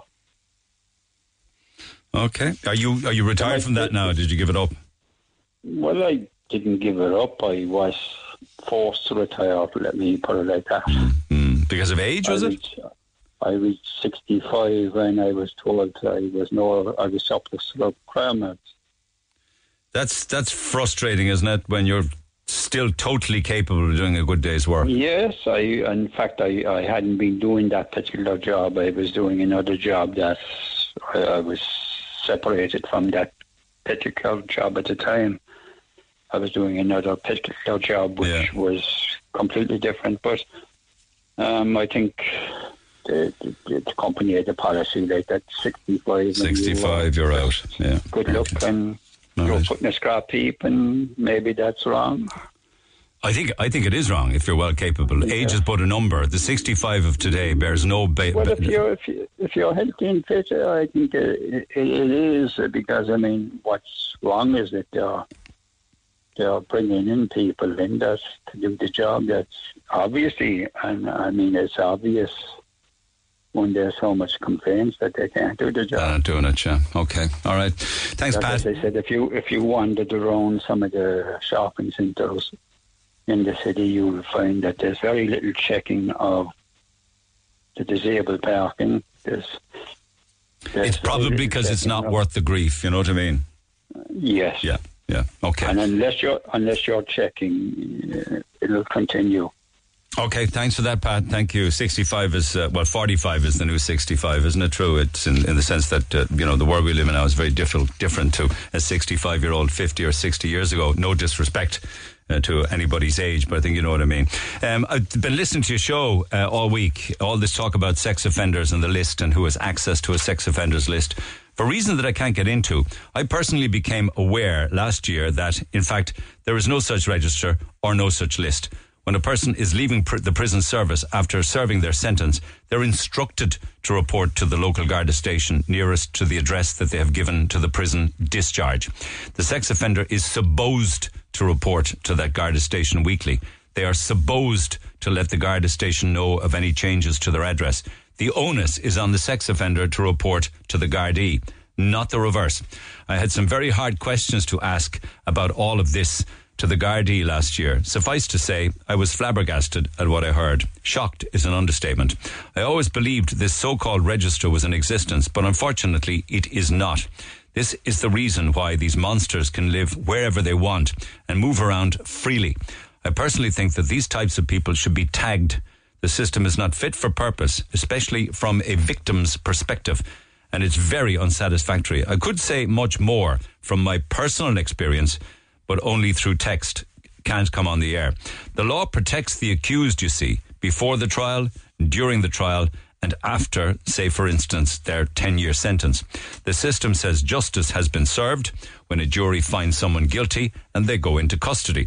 I personally feel that justice is more for the Gardaí that work very hard on these types of cases. That's their justice. But there's absolutely no justice for the victims of these types of crime, not before, not during, and most certainly not after a trial and sentencing. No supports. You just go solo. Only 1 in 100 go through the judicial system, and I know and fully understand why that is. The system for sexual violence against women in this country is archaic, says Martina by text to 0868 104 106. Talk to Neil Prendeville now. 0818 104 106. Cork's Red FM. Okay, just a quick call this side of 11, if you don't mind. I want to go, this is a Noonan's Road story, not necessarily related to the flat complexes in Noonan's Road, but in that general area. Rosaline, good morning. Good morning, Neil. It is lovely to speak to you. Oh my God, I'm looking at a video of is that your back garden or your backyard? No, Neil, that is my side entrance of that garden. No, that you only seen a portion of it. That garden is actually bigger than the house I'm living in. Okay. So you've got a very big plot there, and it's all laid out. And there's beautiful rhododendrons and all sorts of gorgeous flowers, and a lot of it is paved, and then the back of it is grass. All of that paved area has got this brown liquidy sludge. Is that human waste? That's human waste, Neil. It's disgusting, even to be talking about it this hour of the morning. But you live with that every day. I do, Neil, and I tell you now, this has been a kind of an ongoing issue. First, when it started happening, going back a couple of years ago, it would be just water would come up. And then the corporation used to come out and free the shores. And then it came to excuse me. I actually called it ignorance. I went out one morning and it was just layered and smell. And the lady next door, she had her no back. So she had actually contacted the City Council, but they came with dino rod. So the dino rod suctioned up and they apologised for a lot of the stone I lost. Now, that would have been another story, you know. Being here on my own, I couldn't maintain the garden. You're in a terrace of houses, aren't you? I'm a gable end. Of a terrace, yeah. You have a terrace. And you're on disability, you live alone. I am. Yeah, so, and I'll get to the dino rod thing in a minute, but that's human waste that you're literally plodding around in from a burst pipe? No, see, this is the issue, you see. So, anyway, dino rod had been coming out and doing this. There was no issue with it. On the 18th of March, anyway, between the hassle and the issue with Cork City Council, the lovely man that always came out with dino rod, and he said, look, we've been stopped 2 weeks ago, he said, that applies to everyone, not just me alone, of clearing the shores. So dino rod, he said, I was sent out to take photographs to see was a constructional problem. Now, dino rod suctioned up again. But to be fair, there was nothing taken out. The thing wasn't blocked. There was nothing removed from the shores. Just the human waste, the sludge, the liquid matter. They took four. And did they ask you to pay for it? This is what I'm saying.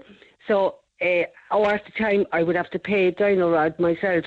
And if it was found that it would be a constructional problem, it would be the maintenance department and Cork City Council would sort it. Now, this time, I spoke, actually, it was a lovely chap. I spoke to Dino Rod fella and I explained my situation. Well, he said, it's like this, if you called us out this morning, so you're talking about €330. She wouldn't have €330 on a disability pension. Yeah, but Neil, the part being, as I said, like I have 3 shores in that garden, right? That is feeding 2 terraces, right? Okay, so you're getting everybody else's human waste. Yes, you're getting it. You're getting everybody else's. But I must pay for it. I'm responsible for it. Yeah, thank you for the gift. Oh, I have to pay now to get rid of it. What's the smell like? No, what a situation to be talking about. It's after drying in now. So it's like now, if you laid cement out on the stone. You have cement like human waste. Yes. So. Was there a stench all the time? No, this is it. You see, it's only, I absolutely terrified when the rain starts. Now, the last episode I had in May, it actually was out the back as well. When you flushed the toilet, it was going out the shore, out the back. But you're sure you can smell it though, Rosalie? Oh, don't get me wrong, Neil. Like, I left my home on Sunday night and I stayed at my brother's house with the smell. And are they trying to look for a way out of this so that they don't have to keep paying Dino Rod, or that why don't they just fix whatever's wrong? But you see, this is it, Neil. Like, I got onto emergency services Sunday night. Again, a lovely man. Speaking to a lovely man, he logged it. I logged it 3 times on Monday, right? Never, fine, it was logged. I waited all day Monday. I had to stay in the house. Yesterday morning I rang. Oh, she said, that case was closed for maintenance. She said, it's your responsibility. The case is closed. It's now your responsibility from now on. Yeah. They said that to somebody on a disability pension living alone. Yeah. And is it your own home? No, I'm paying Cork City Council. It's like, what are they at like? They're your landlord. What part of that don't they understand? It is their responsibility. So that was fine. I did know. I did. I said to her, I said, I'm telling you here and now. I said, if and when those shows are closed, I said, first of all, they shouldn't need. First of all, those 3 shows should be on a public road, not my garden. Yeah. And I have no. Did you pave all of that because you've got a fabulous space there, but you find it too hard to manage it? Was it? You see, it was grass, Neil, and I'm 62 years of age. Like I could, and I couldn't. And even when I got it stoned, I was scammed in that. But that's another issue. I always think anyway you're vulnerable, when you're. Tell me what happened. Did you get a quote that didn't turn out to be the accurate price or what? No, Neil. I got this fella, and he came and he did it, and then he sent me a photograph that he was out in the hospital with an infection in his finger, and it came to light anyway, Neil. At the end of the day, it came to light. He gave me a false name. I did find out who he was after. Took the money and left. All the weeds are coming up through the stone. He did a botch job. A botch job, and charged me for X amount of stone, and charged me for doing this, and did a runner. Yeah. And did a runner. How much did he charge you for that?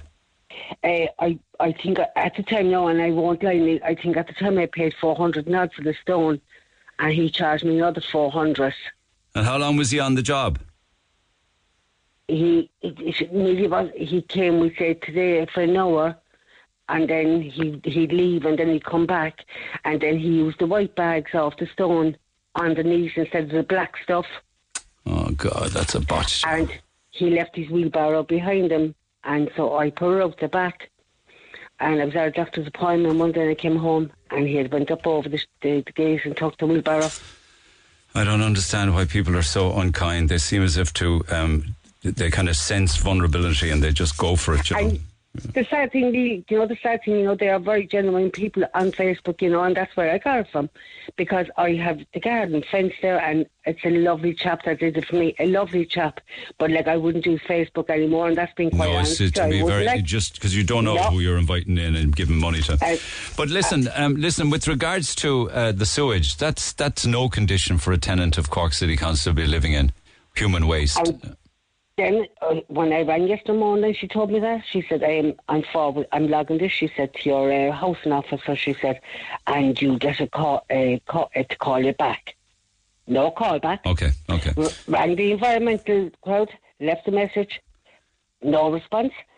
I know. I mean, anybody living in those conditions would be absolutely livid, to say the least. Particularly if you're paying your rent every week on time. It's not as if there's an issue with you as a tenant. Every week. All right, listen, you don't mind if we send them that video, do you? And send them a little note, just to see what they're at. I have no issue whatsoever. All right. And I tell you now, the next fall away, Neil, I'll be in the very same position again. Okay, all right, be back to you, Rosaline. Let's see what they have to say on the matter. This business of the case being closed is far from acceptable. Back after 11. Now, the Neil Prendeville Show, Red FM. Just looking at the text this morning, it just shows me the amount of different things that we talk about all in one day. The housing crisis in the city. Is there a housing crisis? Yes, there is. And if there is, where will City Council find all these houses to house the Noonans Road residents if they knock their houses down? Where will they put them while the houses are knocked and rebuilt again? A good question. You'd need a magician on board for something like that. BAM should be banned from any other government projects until the National Children's Hospital is finally completed. But at this stage, Coronation Street will end before the Children's Hospital is complete, because all the actors in Coronation Street will be dead. What about, how are you going to make money back because of electric cars? People are driving more electric cars, so there's less tax being made on fuel. What about all the cars that are already driving around with no tax at all? I saw a car yesterday whose tax disc was out since last August, and the NCT was out since January. How do they get away with it? Yes, how do they indeed? And more to the point, wouldn't you love to know the reason why? Are they just flouting the law because they think they can get away with it? Or really is it out of absolute necessity that they can't afford the tax or the NCT booking or the work that needs to be done to the car? That is not a priority. Do you know what I mean? Mark says, would you please, yes, I know, I've been told this before, would you please stop spoiling movies for us all of the time? He says, I'm doing it all of the time. And thanks for saying the train in Mission Impossible crashes or gets blown up. Some of us like to see a movie without knowing what's going to happen. Please don't be mentioning movies anymore. Mark, I never mentioned. I just said that there is a train in it and there's not much left of it by the time they're finished with it in Mission Impossible. That's all I said. I didn't say it was crashed. I didn't say it was blown up. Nothing like that. But even mentioning the train you're saying is wrong. Okay, my apologies. It's a great film, full stop. Shandon is filthy. Just look up at the clocks. Who's responsible for cleaning it? It's supposed to be a tourist attraction. It's nothing but a tourist distraction, says Kieran by text. Yeah, I think there's parts of the area there need a lot of work, and certainly areas around the Butter Exchange need work. But the general area itself actually has just won an award in the IBAL Awards recently, the Irish Business Against Litter. On Denise O'Sullivan, Wilton Girls Soccer Club, Denise O'Sullivan's schoolgirl team, are meeting at Flannery's Bar tomorrow for the Oz game. Come on, you girls in green. And it's an 11 o'clock kickoff, so they're meeting in Flannery's. Why, oh why, aren't Cork City Council putting a big screen in the middle of Cork City? If they're not planning to do it, they should, says Frick. I don't know that they are. I mean, I'd imagine if they had intended to do it, we'd know about it, but maybe they just aren't bothered. Please give a mention also to Megan Connolly. Megan's a Douglas girl. Come on, Ireland. Of course, we need to talk about Megan just as much as the rest of the team because we've got two Cork players. I'm a twin, and Children's Allowance. I'm a twin. When Children's Allowance was introduced in the early 1950s in Ireland, I always remembered that the first child didn't get it. So, as I was born before my brother, my dad didn't get it for me. I can't follow that. Another thing is that it was only given to the fathers. I think the law changed in the 80s. Fathers would have to sign a form allowing mothers to collect it. Fond regards, says Jean. Well, if that was the way, then it was wrong. There's children's allowance, but dad got it and gave it to mam, or dad had to sign the form to allow mam collect it. That's not fair. By the way, I only mentioned children's allowance because in some cases in the UK they have a cap on it. I was talking about news this morning. I was probably doing the newspaper review and somebody wanted to pick up on it. They said, front page news. A man gets snookered for illegally parking, gets fined by the guards €120. Shoplifting is another one that makes the papers most days, while heroin, cocaine, crystal meth and crack cocaine are flooding our streets. Other stories making the news: drug debt beatings, houses petrol bombed, family members threatened and assaulted, cars being sold, credit union loans are taken out to pay these scum, and there are no arrests or charges. They are the real news stories. Thank you for that. And people continue to send me examples of crazy pricing, and this is something that drives people insane. If you get a splash of lime or a drop of Raza, I drink Coors with a splash of lime. Some pubs are charging €1 for the splash of lime cordial. Clancy's was the latest. I don't know why they do that, because they're probably buying the entire bottle of lime cordial for about €1 and charging you €1 for the splash. Huge savings at any airport. Here's a tip. Bring your own water bottle or bottles. Fill them for free at the airport. Bring the juice refills from Aldi for €2. It will give you 20 bottles. Bring your sandwiches and get a 9-pack of crisps, some ham, cheese and bread. That's approximately €9 for 10 sandwiches with crisps on the side and free water. Job done. Thanks for the tip. Get it off your chest. Call Neil Prendeville now on 0818 104 106 Red FM. I was contacted earlier in the week by a Cork lady whose name I won't give out on air, but she was telling her own story and referencing other people's stories as well regarding Cabana Lifestyle, which has now gone into liquidation. She said, we recently had €4,600 taken off us by Cabana Lifestyle, who promised our garden house and promised and suddenly went into receivership. We have now found others who are owed €3,000, €5,000, €14,000, €18,000 and more. These are all deposits, and now there's nothing to show for it. If you want to see their reviews and the other stories of people who have also been hurt, check out Trustpilot reviews for Cabana. Some people have had their life savings taken, and now we have nothing and no updates and nothing to show for it. I want to shed some light on this and see if others want to join. Now, that was the first email I got from this, and we did go into Trustpilot and saw other people who had outstanding work done, money paid, but no work done by Cabana Lifestyle. And unfortunately for Cabana, the vast majority of reviews are not good. They have gone into receivership. A receiver has been appointed. I will come back to some of the other case stories, but we did then contact some of the people who left reviews on Trustpilot who had also given deposits to Cabana, and they have also very sad and worrying and troubling stories to tell of money paid and no work done. A lot of them have now come together, the customers of Cabana, as a group, and they formed a WhatsApp group, I believe, and some are already taking legal action. Some have already taken legal action. Others are in the process of taking legal action, and some are taking legal advice. So I decided then we'd take a closer look at Cabana Lifestyle as to what exactly happened. They're up at the top of the airport hill on the right there. So I took a drive up there on Monday afternoon, and there is a notice on the door of the office, and it's all closed up and locked up, and it says, with deep regret and sadness, the shareholders and directors of Cabana Lifestyle have announced that the company will cease trading. Worsening economic conditions in 2023 arising from ongoing inflation, interest rate increases, substantial energy cost increases, along with order cancellations, has a significant impact on the business. Tightening of disposable incomes and discretionary spending patterns all had an adverse effect on sales and consequently the demand for our products. So trading conditions in recent weeks were particularly challenging, and despite the introduction of new sales and marketing efforts and things like the cost reductions, they've been unable to stem the dramatic decline in turnover and cash flow, and they're left with no other option other than appointing a receiver to the company. We're committed to working in tandem with the receiver and customers to try and endeavour to fulfil orders. It also says that Gerard Murphy and Company Chartered Certified Accountants are now the appointed receiver over the company and will be in direct contact with the customers regarding order fulfilment. Now, it's early days for the receiver. However, we did speak to the receiver this morning, Gerard Murphy, and I'll come to that in a few minutes' time.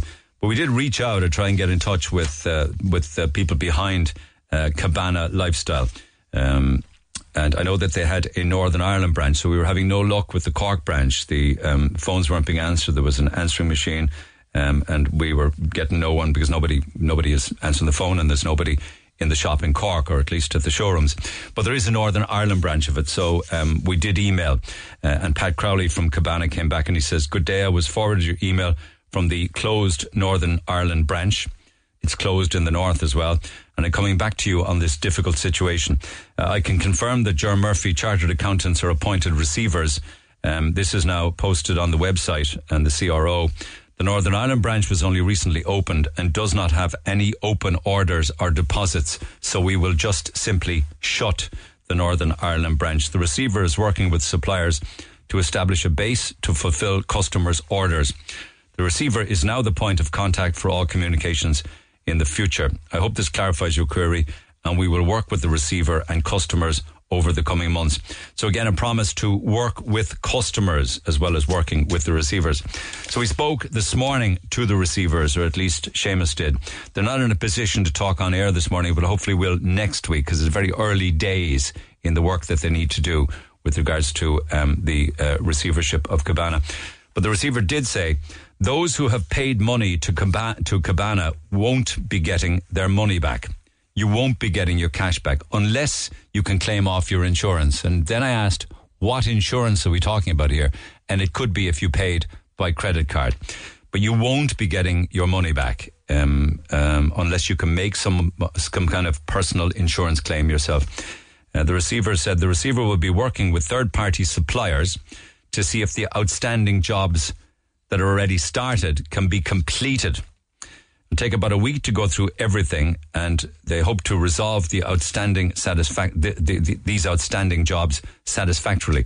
Once the receiver has gone through all of the records received from Cabana, they will then speak to me on the air next week. But what's very sad and worrying is those that have paid deposits and what have you, where jobs have not started, will not be getting any money back from Cabana Lifestyle.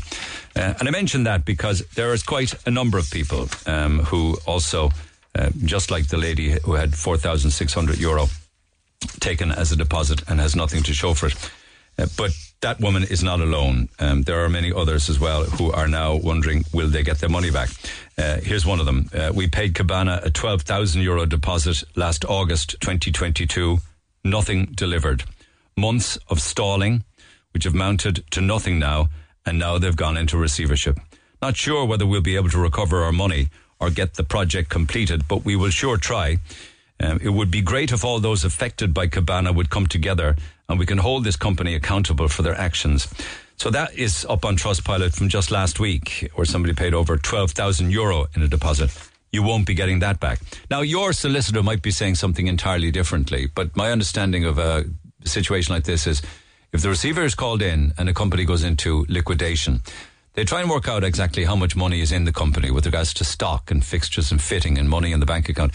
But the customers who have given deposits are not at the top of the list of debtors. You're not. You're fairly down the list. First will be revenue, then will be the banks, then probably will be suppliers, and then customers. So that's why the liquidator or the receiver is saying, unless your legal advice gives you anything different, I don't believe you'll be getting any money back. We're in the same position. They took a deposit of €4,000 off us in April and have strung us along since then with excuses and promises. They even promised us a refund 2 weeks ago and had to come onto this review page to find that they've even now closed down permanently. For those in the same position as us, the store is still open in Northern Ireland with the same director listed as the Cork branch. You are right there, except that branch in Northern Ireland has closed as well. Another one, we've been lured into submitting substantial deposits last year towards big garden projects. From the start, I think from the start it was obvious that they were not in a position to complete the order. I think all the affected parties should get their act together and don't let companies get away with this kind of carry on. So, companies go bust, they go into receivership, and they are liquidated. That happens all of the time. In some cases, the companies do that and they reopen again sometime later doing the same thing under another name. There's nothing illegal about companies going bust. It's just awful for people who've given deposits. It really is. Another one. I paid a large deposit in February. After agreeing plans, I was told everything is ready to go and would be with me in about 6 weeks. It's now 6 months later. Loads of emails from me, phone calls, which they always tried not to answer, constantly told they're in board meetings or not in the office today or on holidays. I'm still waiting for my cabin. What really makes me sick is people who ordered items in May or June got what they paid for faster. Surely they would try and help those who've been waiting for months first. And there's more. What to do when a company promised delivery in 16 weeks and you're still waiting 54 weeks later, and the general manager promises and promises to update but doesn't even reply to your messages for weeks.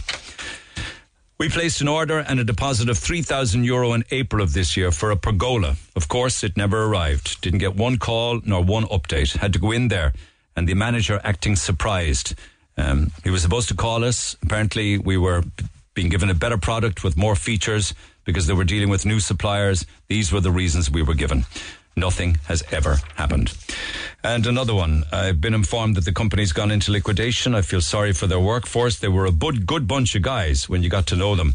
But I wish I could turn the clock back and not bought in to doing any business. They took our life's savings, promised to be completed in a short time frame, and then blamed others for the shortfalls. By making commitments to turn up, they didn't even bother communicating when they never arrived. Our project was to be completed in 16 weeks. It was meant to be life-changing for us. The salesperson knew this, and from what I know now, stood in our back garden, knowing full well the project would never be completed in the projected time frame proposed. We're now at our wit's end. Our back garden is unusable, the cabin is partially completed and in no way watertight, and I have no confidence in their ability to complete our project in a reasonable time frame. There's another one. Paid a deposit for a sauna before Christmas. Still nothing. The company will not respond to emails. After phone calls, they promised an email with updates, but absolutely nothing. We've got nothing but endless broken promises. Absolutely terrible experience. And I could go on. Just one more.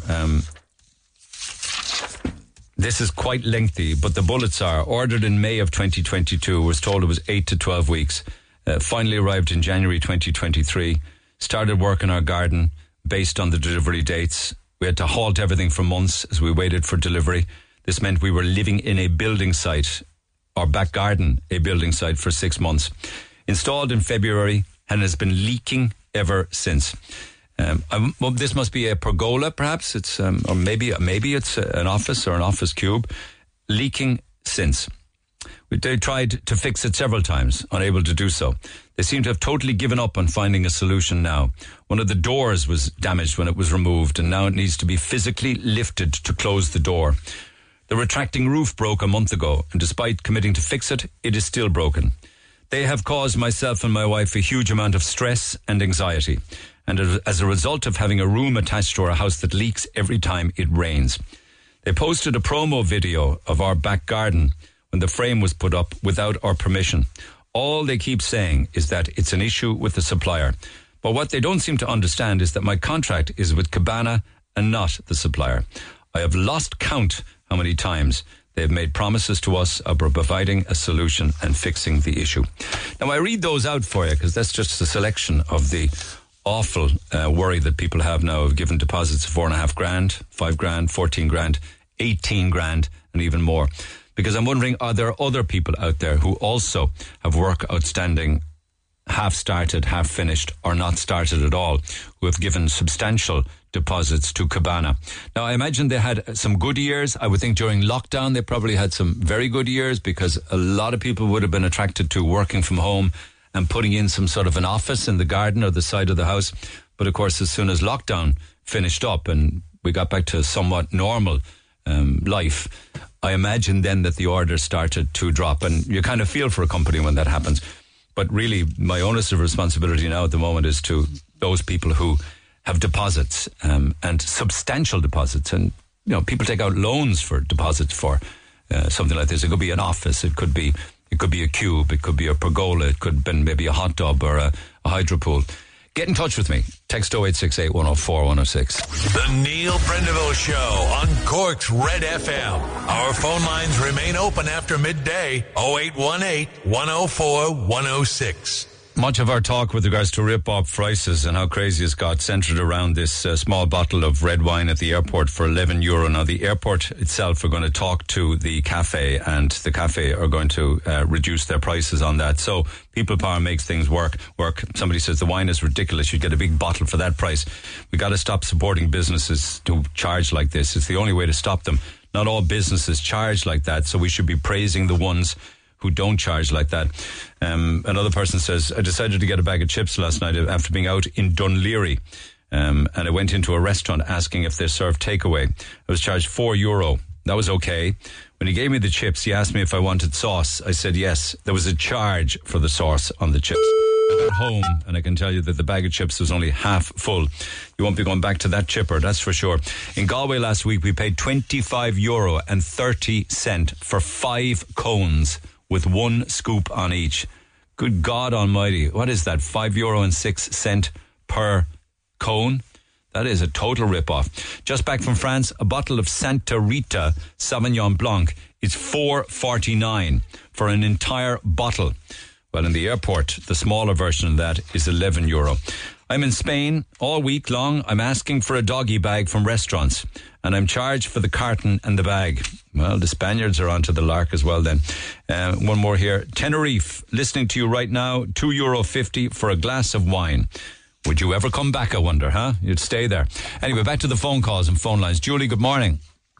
Good morning, Neil. How are you? I'm very keen to talk to people who have paid ridiculous money for things that should be an awful lot less. What was your story? I went into Centra because my little boy likes bread and butter. So I went up to the deli and I asked, and I said, hey, could I have 2 slices of bread and butter? She said, yeah, no problem. Next thing, she handed it back to me and I looked at the price and it was $6.50 for a slice of bread and butter. So I said to her, I goes, is that price right? And she said, yeah, it is. And I said, there's no fillings in it. And she goes, yeah, there is. There's butter in it, isn't there? Yeah, but she was winding you up, wasn't she? No, I goes to her, are you serious? And she's like, no, that's genuinely the price of it. And I goes, that can't be the price of it. I said, there's nothing in it. She's like, yeah, but there's butter. And I goes, what's the price of butter? It's not gone that crazy. Was it 2 slices of sliced pan or what? It was out of a sliced pan. So she had taken it from a sliced pan and buttered it and gave it to me, and it was $6.50. So the whole sliced pan itself, they're probably buying it in for €1.50. The whole sliced pan. Yeah, but she decided to charge me $6.50 for 2 slices of it and a major bit of butter. In a Centra deli? In a Centra deli. And did you buy it? No, because I said to her, I goes, you do know I can get the sliced pan a lot cheaper than the butter. She goes, yeah, well, you can do that if you want. And I said, come on, like, that's a bit of a disgrace. We're not going that bad. And she was like, well, we are. So I goes, Joanna, I said, you can keep that. I said, so next thing the manager heard me and came over and she asked me, is everything okay? And I said, no, because of the price of your bread and butter has gone to disgrace. She said, it's okay, look, just take it. I was like, yeah, because I wasn't going to pay that. Who came? We need to ring this Centra, right? Who came up with the price of $6.50 for 2 slices of sliced pan with butter in the middle? Is it on a till button or did she just make it up? No, she literally put it through her till. So the way they've the till themselves that they can print out the labels. She literally went over and printed it out. And even when I said to her, I goes, there's no fillings in it. She's like, yeah, there's butter, isn't there? Butter isn't a filling. What would it have been if there was ham and cheese inside in it? I don't know. It would have been $6.50. If there was ham, cheese and coleslaw in it, it would have been $6.50. Yeah, but clearly she wanted to charge me a lot more for for bread and butter. Sorry about the F-bomb. So if I go in there later, if you tell me the branch and I ask for 2 slices of bread and butter, will they charge me $6.50 or what? They probably would. So the manager said, take it away, you're all right. And did you take it away then? Oh, I did take it away because it was my little boy that wanted it. He's a plain eater, is he? He's a plain eater. He's a picky eater. He'll stick to the same 4 things. But $6.50. You'd say something if it was €2. Yeah, I wouldn't mind paying the old €2 or €3 for the bread and butter. Like, I expected to go up and pay something, but not $6.50. I mean, if it's $6.50 for bread and butter, a proper sandwich is probably €10 or €12 in that place. It's got to be like. You need a mortgage to go in there. All right, but put you back on hold there and we find out where that was and just ring him up and ask him, because I'm very, very nosy about that. Thanks, Julie. That beats all. $6.50 for 2 slices of bread and butter. Our attitude wasn't great either, I have to say. It's not the way to speak to customers. Anyway, a lot of this started earlier in the week when we were talking about different prices of things, and one of them was the price of coffee, because I am reliably informed that the markup on coffee is absolutely phenomenal. The profit margin and the profit on coffee is just huge. And coffee has become more and more popular. I got a very small, not great, it was just fine, flat white at the weekend, and I was charged €3.85 at the railway station. And I thought, I got one coming up this morning, actually. I stopped because I was in Portmacsherry, so I came up this morning at 5:15. But I stopped when I got to Lisarda. You know the garage there in Lisarda, they do a rockin' trade. Rockin' in breakfast rolls and teas and coffees. No matter which coffee you get there, it could be an Americano, it could be a cappuccino, it could be a flat white, it could be anything at all, $2.50. They're all just $2.50. That's the kind of money I'm talking about. And I think coffee should max out on that. I wonder if Paul at Three Little Piggies would agree or disagree. Paul, good morning. Good morning, how are you? I'm good. So, obviously, you're going to defend your profession, don't get me wrong. Yeah, of course. But $3.85 seems to me as if pricing has now gone mad. $3.85 for a flat white is expensive. Right. The market in Cork City at the moment, in a cafe, you should be paying $3.20 to $3.50 for a flat white, depending where you go. I know, but hang on a while. That's sitting down with the cup and saucer and the table and the chair. You're sitting down with a cup. No, these are paper. These are paper cup prices. Yeah. Sitting down. Well, the price would be the same for takeaway as it would be sitting down with us, and that would be the same for most cafes. But obviously, it depends on the quality of the coffee as well. Like the coffee you got in the railway station, I'm not sure how much they'll be paying. I'm not sure the quality of the coffee. How much?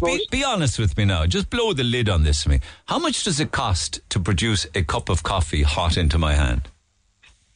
Well, for instance, for us, it's a double shot coffee goes into most coffees. That would cost us 40 cents. Now, if you're having a takeaway, lid and cup, you're looking at about 23 cents.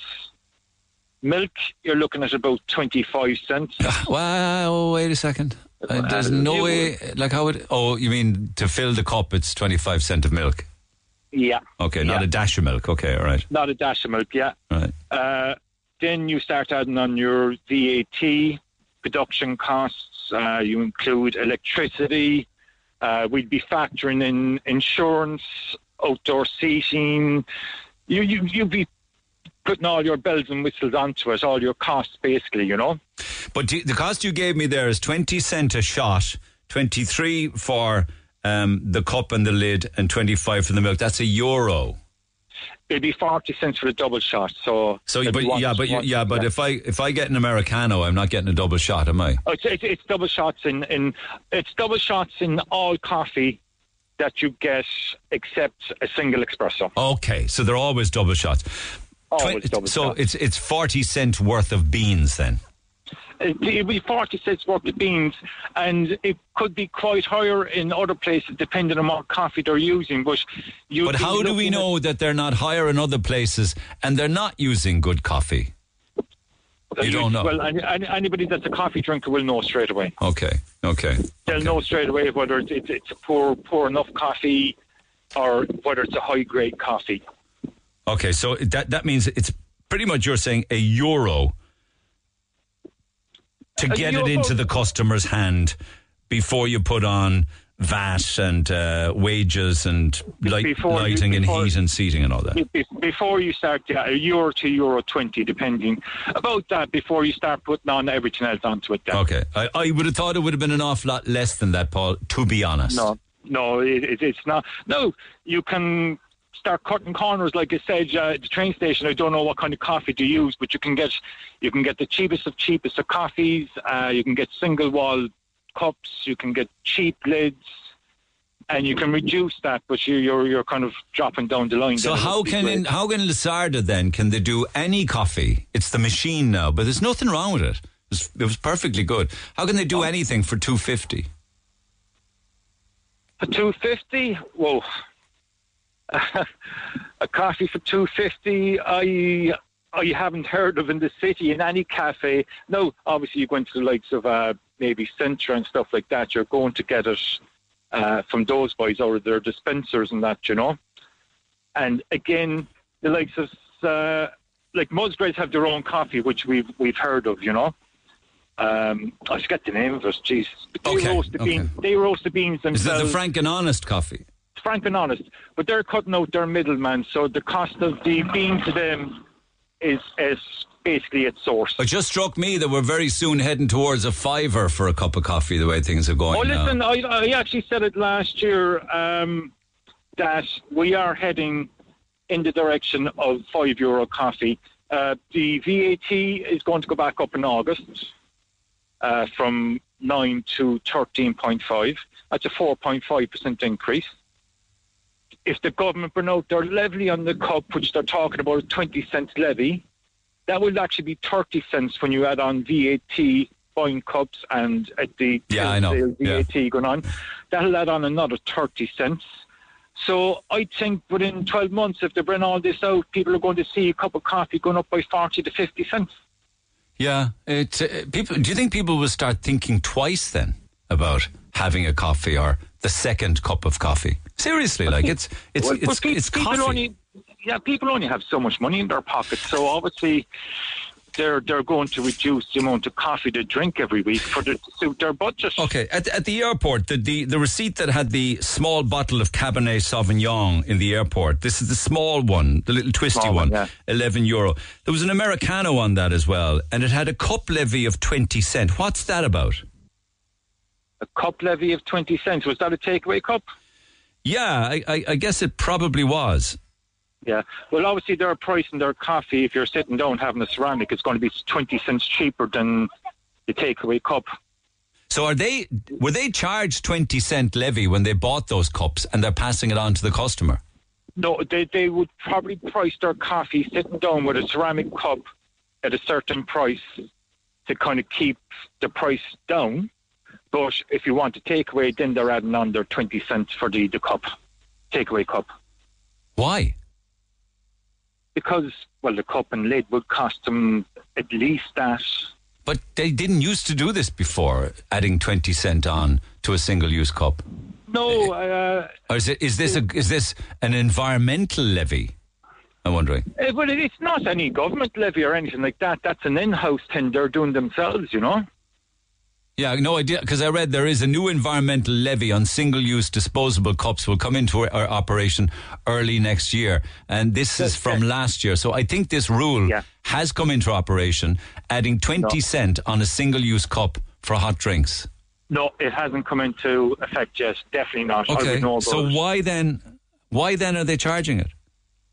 Well, as I said, I'm not sure. No, you won't know that because it's not your business. Yeah. I'll ask them as to why they're charging this 20 cent cup levy. But that hasn't been, the government are still talking about it. It was talked about last year. They are looking at bringing it in. It has to come in because of European law, but it's not in effect yet in Ireland.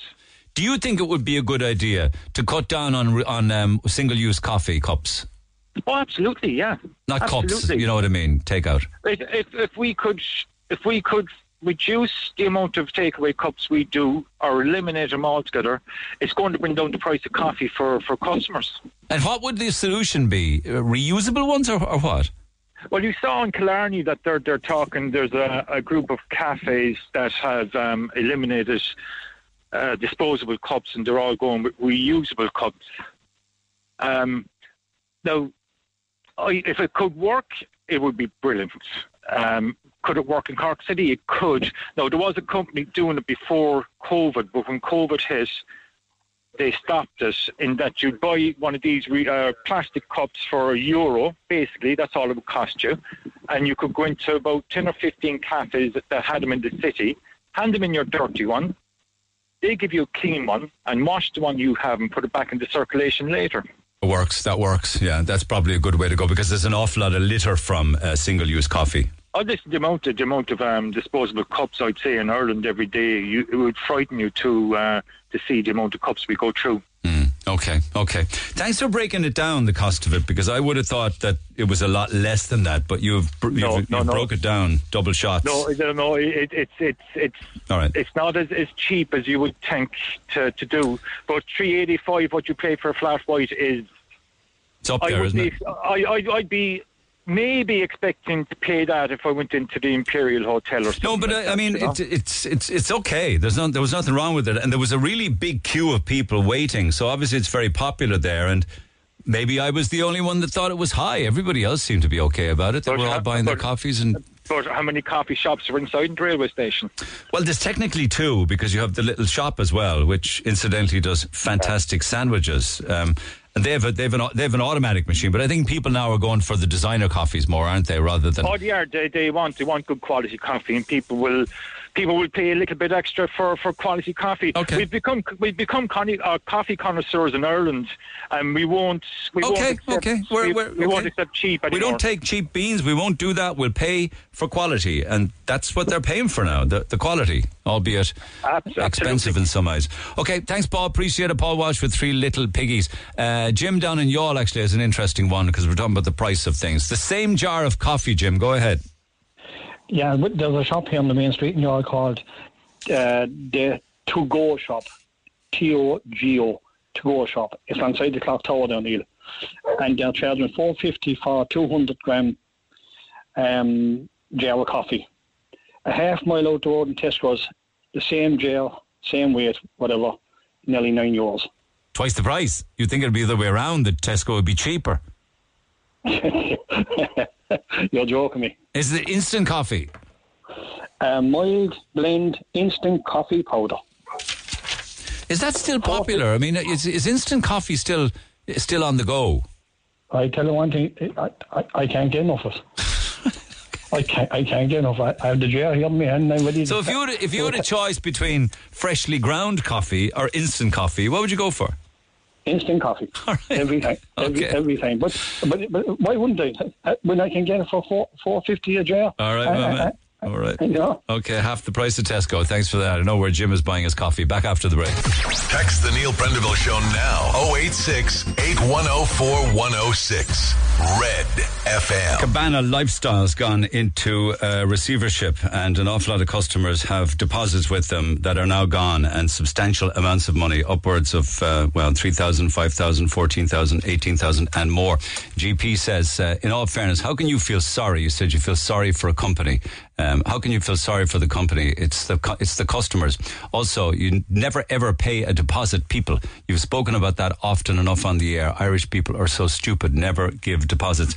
I have spoken about this in the past with regards to people who are doing work in your house, for instance. Try not to give deposits if it's like painting and decorating or carpentry and stuff like that. But if you're having work done or something added on to your house, I think that's a different story entirely. Usually the rule of thumb for this, if they're ordering stuff for you and you place an order with the company and they have to go away and order it, there would be a booking deposit, a securing deposit, because otherwise they could go away and get all of your stuff, get your cabin or get your office or get your hot tub or whatever the case may be, bring it into the country from wherever it is, and you decide you don't want it, you change your mind. So I think you would need a booking deposit, but rule of thumb on that is usually 10%. If you're getting big work done, and many of us have had work done in the house before, you pay a deposit at the start, the deposit so that the job gets done and orders can be done and the stuff that's needed is bought in. And then you pay incrementally as the job is being done in stage payments. That's the way it should work. If it's going to take 3 months, then you might break that into maybe 3 or 4 payments. That would be a big job. So by the time you get to the work being finished, you pay the final amount. In the case of the deposits that I see here with Cabana, they do seem quite high. 5,000, 14,000, 18,000, 3,500. Those seem like high deposits, 4,600. So if anybody has a story to share with regards to booking deposits regarding, and there seems to be a lot of people, do get in touch. I'll never give out your personal details unless you wish me to do so. But I'll hope to talk to the receiver involved in that, because a lot of people have been affected, and in some cases people's life savings. So you can email Neil at redfm.ie. But last bit of business for today, we're giving away all sorts of fantastic family passes to wonderful tourist attractions across the city and county. And boy, if you get one of these passes today, you and the family, particularly the kids, will have a lot of fun down at the Toy Soldier Factory down in Kilnamatra. It's been a long time since I was down there, but I was many years back, and it wasn't today nor yesterday that Lars came all the way from Sweden, bought a factory building in the village of Kilnamatra, and the rest is history. Can I get a quick call into Lars, if you don't mind, just before we give away the passes? Lars, good morning. Good morning, Neil. How are you? It's been a long time. I see that you're going from strength to strength.